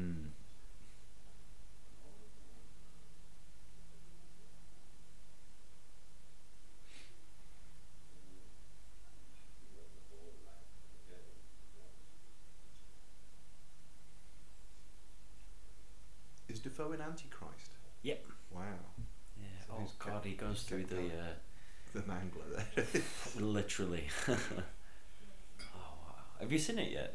No, I mean, is it worth bothering? It looked like everything I heard about it seemed like it was there to be sensational. I wasn't sure it was really worth a couple of hours of my time. I'd recommend it. Okay, I really I'll like give it. a look. Yeah, I enjoyed it. Well, if that's the right word. I think visually it's by far the best film he's done. So, yeah.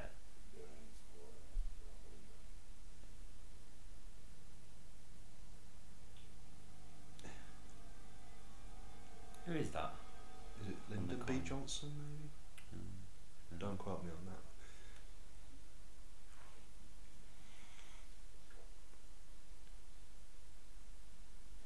So we're an hour and 40 into the movie now. It's kind of a weird the way the time's gone. Because I remember at the 40-minute mark it seemed like it had gone on for much longer. And, yeah, I don't think this is to do with the couple of beers we've had. Nah.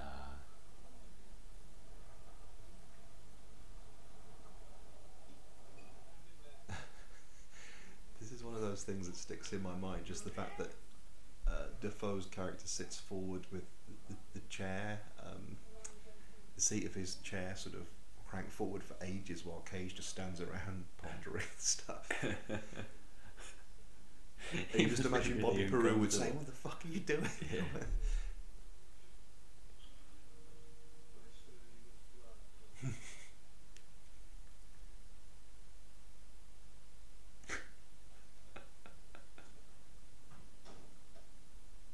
And he locks the door. Locks the door with an open top car.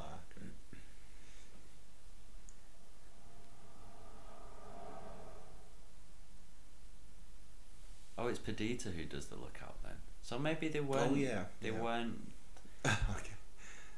Maybe it's just the whole baby crisis. Mm. This music again. I really should have found out what it was before we started talking. It's really beautiful. It's almost like Carmen or something. Spanish feel to it.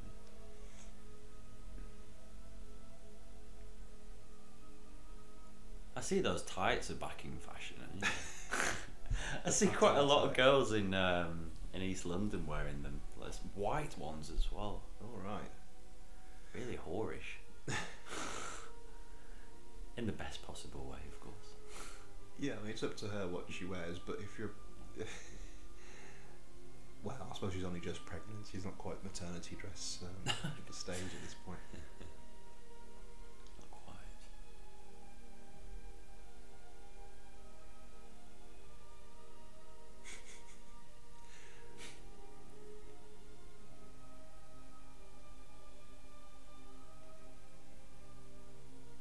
I always wonder if it's uncomfortable to wear these sort of like prosthetic teeth and stuff that the actors have. Yeah, to you in hear a lot of films. stories about those, don't you? I can't remember what it was when... Oh, I think it was Richard Keeler's jaws saying he could only wear them for a minute or something before he had to take them out. So all painful. those shots had to be very, very short. And a similar thing, you know, Star Trek the motion picture, there's Parsis Kambata, I think is the actress, the shaved head, but she has this little light on her throat throughout it. But that was very uncomfortable for her. It would just heat up immediately. Oh, man. So, coming towards the end now with the job. Is that a heist? Could you call that a heist? If you fancy. Cage, at his most Cage there.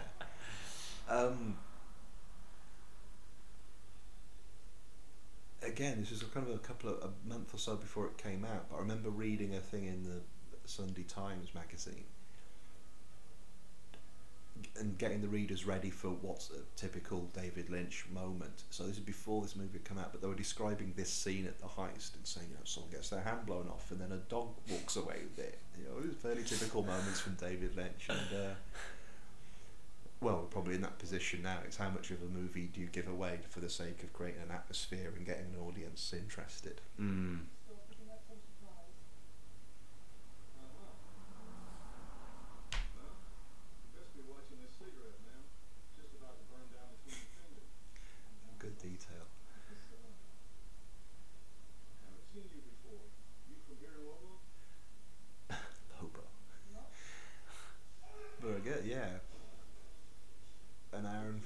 dive into the movie, this is kind of the first scene when you're getting quite involved in the plot itself of what will happen next, rather than letting that scene just play through. And I'm happy enough that there's some weird characters in it.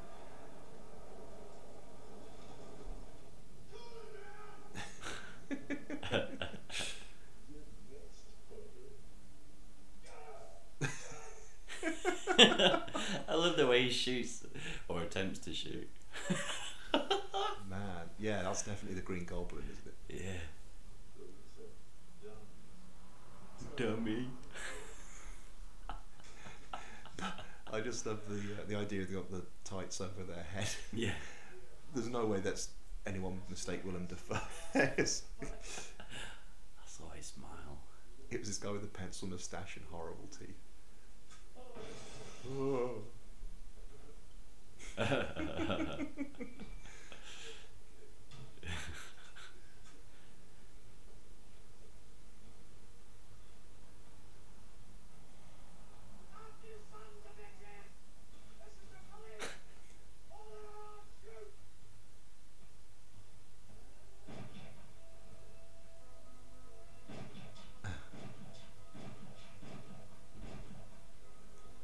This beat now, that looks so much like the babies in Eraserhead. Like Yes. the sort of fetal things.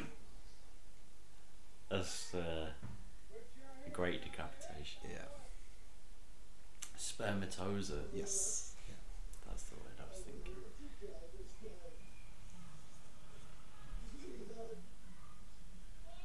Yeah, because a lot of writers about Eraserhead have said it's Lynch's sort of nightmare of impending fatherhood and Yeah. That cheeky dog.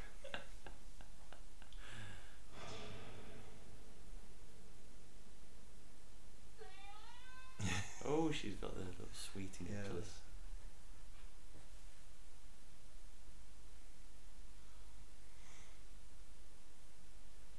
I remember you used to get watches of I think them you can as still well. get them, yeah. But I really hate those kind of sweets. They're awful. Yeah, Like put your teeth chalk. on edge, yeah. Because they just fill all the holes in Who's your this teeth. guy?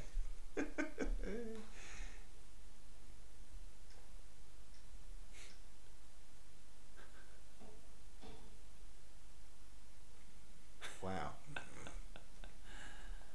I've had run-ins like that. Usually about 6 in the morning Yeah. at a train station.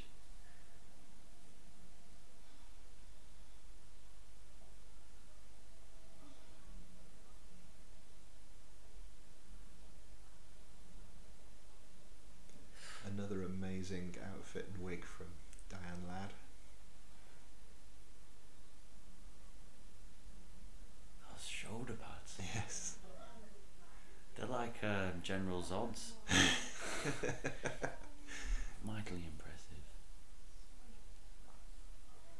So those Barry Gifford books, I mean, is Perdita the main character throughout them, or is She's it that one character. of these things when They're all, they drift in and out of? yeah. He's just created a little world with. Yeah, they're like, I don't know if you've read any Bret Easton Ellis books, but Yeah. he has like lots of overlapping characters. A similar kind of thing, really. Or he I think he was often compared to Kerouac. That kind of speed-fueled sort of style Right. of writing, but with these wayward characters who I think they cross over in a few of his books, don't they? And can you remember if there's any sort of further adventures for Sailor and Lula? Yeah, they have loads more. Because in Wild at Heart, the book, they're split up at the end. Yeah. Sailor goes away. I mean, Oh right, This this was- has a sort of happier ending tacked on, yeah. which does that I always think it felt a works. bit, yeah. I think it works. Mm. I think it's much more because they're meant to be so in love and that. Why would he just leave? Because Lynch was worried that he'd be a commercial sellout for doing that.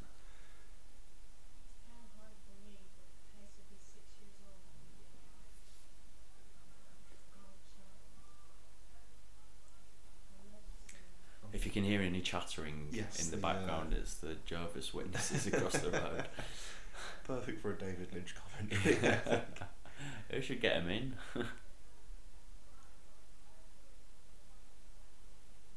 It's a nice frame. Ah dear.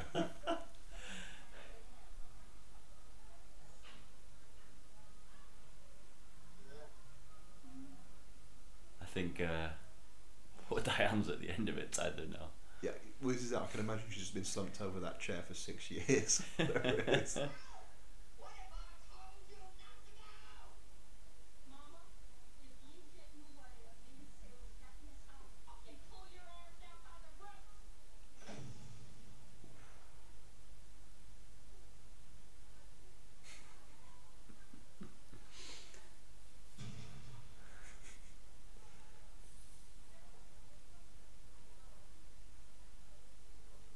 So you said Lynch was worried he might be a commercial sellout with that ending. I mean, did that sound like it wasn't his idea then? It might have been the producers saying... Sam Goldwyn, they had a Right. meeting, he saw the script, Yeah. because in the original script he kept it a bit Oh, split right. up. Yeah. But he didn't want to, but he thought, I have to Mm. keep it like that. And Sam Goldwyn said, this is ridiculous, you know, they're so in love, why would he just leave? And yeah, he turned, Lynch said, yeah, I agree. Yeah. Ouch. Yeah, 'cause I do think that's a good scene when they meet up and it's clear that just something's died between them in those intervening years. Or maybe their expectations of each other have built up to something unreasonable while they've been apart. And Okay, it doesn't yeah. really work. And then, yeah, it does feel tacked on. But then I suppose the rest of the movie is so deliberately artificial anyway, it doesn't really matter. But, no, I'd have been interested to see it if it had that kind of pulled the rug out kind of ending, which wasn't Yeah. what you expected. Well, I'm a big softie.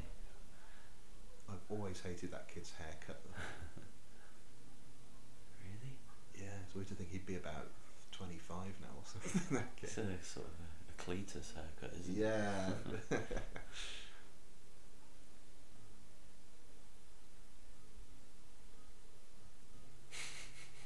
You wouldn't inflict that on Zeb, would you? No, I wouldn't. The right oh, yes. He did have his hair cut in France, actually. So looks like a little boy, you know, as opposed to a demon.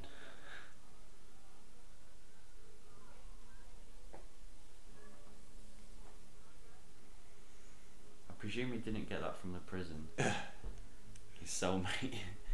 You got to give this to your little one.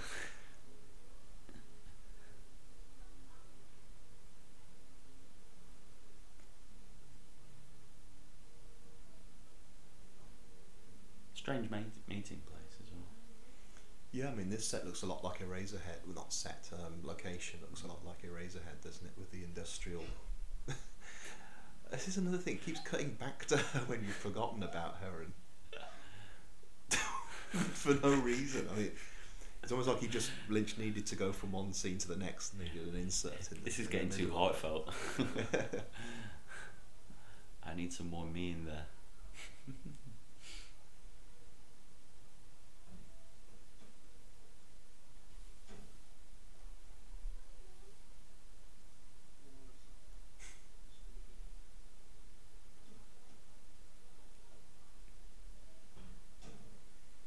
Oh, I'm desperate for the toilet now.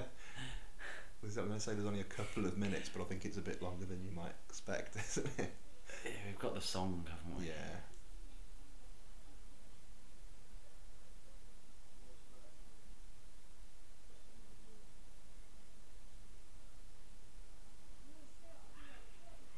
In fact, not just the song. We've got the gang beating as well. Oh yeah. Oh no, I'll stick it You're out. going to stick it. It'll keep me on my toes.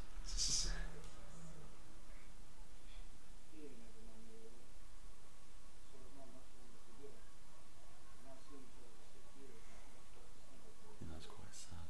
Yeah. I'm quite touched by it. Well, one of the Lynch movies we've not really discussed much during this commentary is Dune, I suppose. Mm. which does have a bad reputation, but Yeah, undeservedly, I think. I really liked Dune. well, I'm just thinking again, it's based on an existing book. Although I've not read the Barry Gifford stuff, but I imagine it's much closer to what Lynch was doing anyway, whereas giving him Frank Herbert.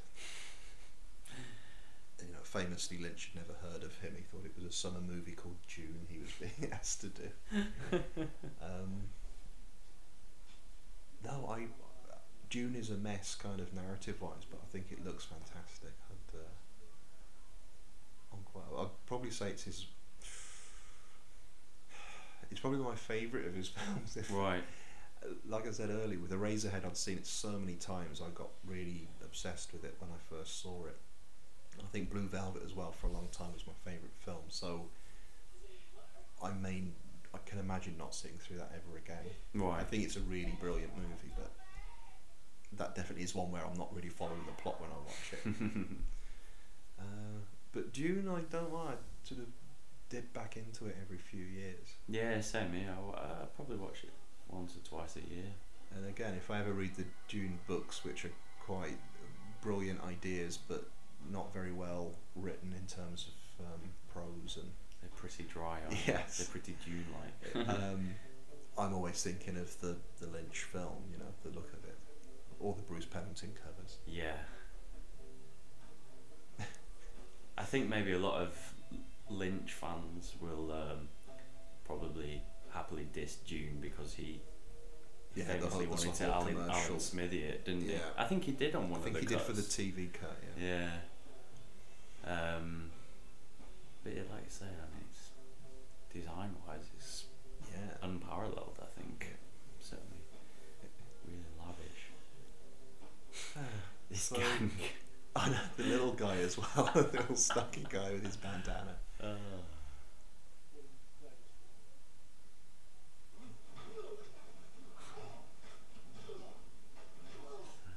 Divine intervention, isn't it? In the form of violence. Well, yeah, because what are these guys? Have they got a beef with him for some reason? It's the motive. Yeah. He's got a snakeskin jacket. Probably, yeah. But, and another Twin Peaks. Yes, there's Cheryl Lee as Glenda. Or Glenn. Now again, I think this could be a subtle Wizard of Oz reference. Oh, yeah. I might be going out on a limb. Yeah. Looks like she's borrowed one of Diane Ladd's dresses.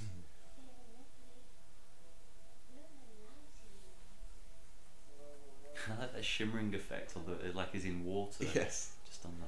So I'm guessing this isn't in the book at all. No. So yeah, if Lynch wasn't happy with having a happy ending, you can almost imagine. You can work backwards now and think, yeah, maybe he just thought I'm going to put Wizard of Oz in as much as possible to just make it clear what I think of this ending. That's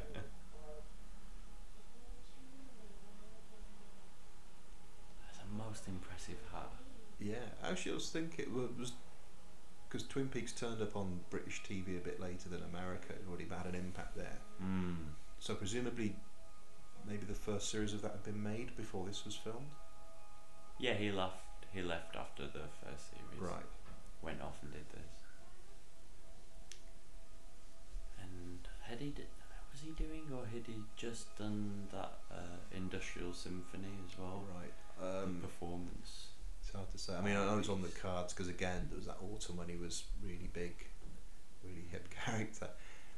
And another thing that was on that interview we watched last night was his comic, his newspaper strip that he did which syndicated, The Angriest Dog in the World, yeah. which was a great idea. It was he only did one piece of artwork, which was 4 panels, and it was that same piece of art used every single week, but with different speech balloons and text blocks in.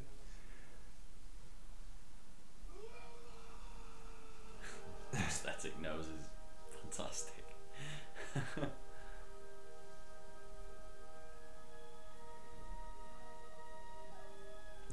Again, she's still there, Diane Ladd.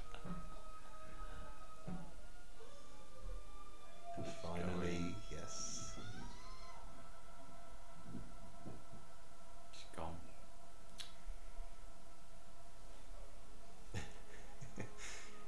Actually, I saw you'd you'd link crack.com on your Facebook profile. Yes. Had you read that feature on movie villains who were right all along?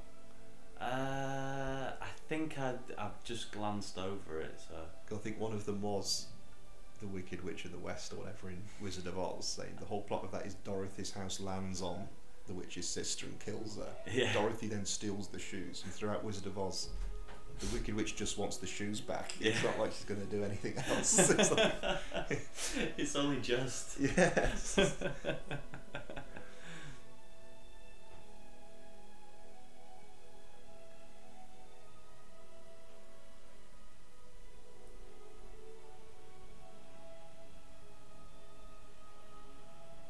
Actually, we're talking through that. That strikes me as possibly one of the most expensive things in the film is when he's running across all the cars. Because it must be quite a bit to hire them and close off a road, and Although I suspect that road's actually a quiet probably road. not a lot going on. No, next to the rail tracks. And so there we are.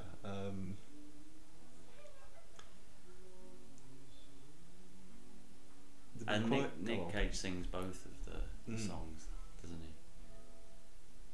Love Me and Love Me Tender. That was a weird cut then. Because it's not like it's from a different angle or anything.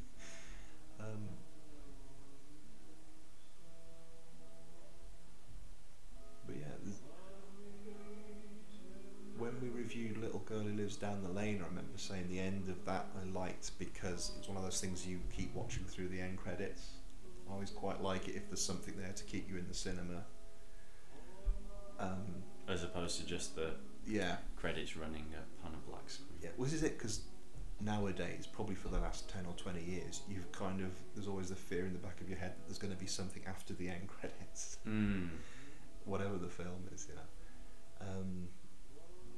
But yeah, I remember watching this, the pictures, and I think people seem to, you could get the vibe of the audience, and they seem to have really enjoyed it and liked this ending. Right. I don't think there were many people walking off. No. Although the best of those, I think, it was the same cinema, was when we went to see Cook the Thief, His Wife and Her Love for the opening weekend. And that ending, you know, remember the end of that after Gambon shot, there's a whole finale with the cannibalism, but then these velvet curtains come, yes, whoosh along, and that pounding Michael Nyman music. I remember people walking out of that, and we were behind too, and one just said, I need a pint after that. Yeah, I can. Oh, look, casting assistant is Eric DeRay, who played Leo in Twin Peaks. Oh, right. And Mary Sweeney, editor, is actually. I think they got married, Lynch and Sweeney. Really? Eventually, yeah. So I just little nuggets of knowledge. Lynch info. So, I don't think we dried up too much during that commentary. No. Well, not the beers. The beers are flowing, but no, I was concerned we might run out of stuff. Whether anyone's still listening to it after all this time is another matter, but... What the fuck are these guys on about? Yeah. No, I think it was a good choice of movie, because I know you said a lot of people don't like it, but it's your favourite. Or one of your joint with Lost Highway, I think they're my favourites. They're certainly my most watched. Yeah, whereas for me, like we've established, I loved Eraserhead and Blue Velvet, and this was a bit, maybe it's not that great, you know. But no, I think that it was a good comment. Well, it's not for us to say. I think it went well. I enjoyed it. Yeah. Should try another one day. Yes. And you can still get the soundtrack, I think, on CD. Yeah. It's worth it. Up in Flames, that's the one with the singer, isn't it? The female. Oh yeah. The blue dress. Yeah, Strauss. It's Strauss the music. Oh, there's Penderecki as well. I think. Not Gregoraki. No, Penderecki was used by Kubrick in The Shining. Ugh.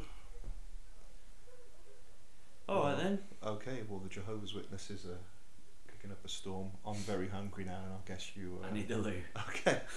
Well, thanks for bearing with us. Hope you enjoyed that. We may do it again sometime. Never know. Okay. Good night. Bye.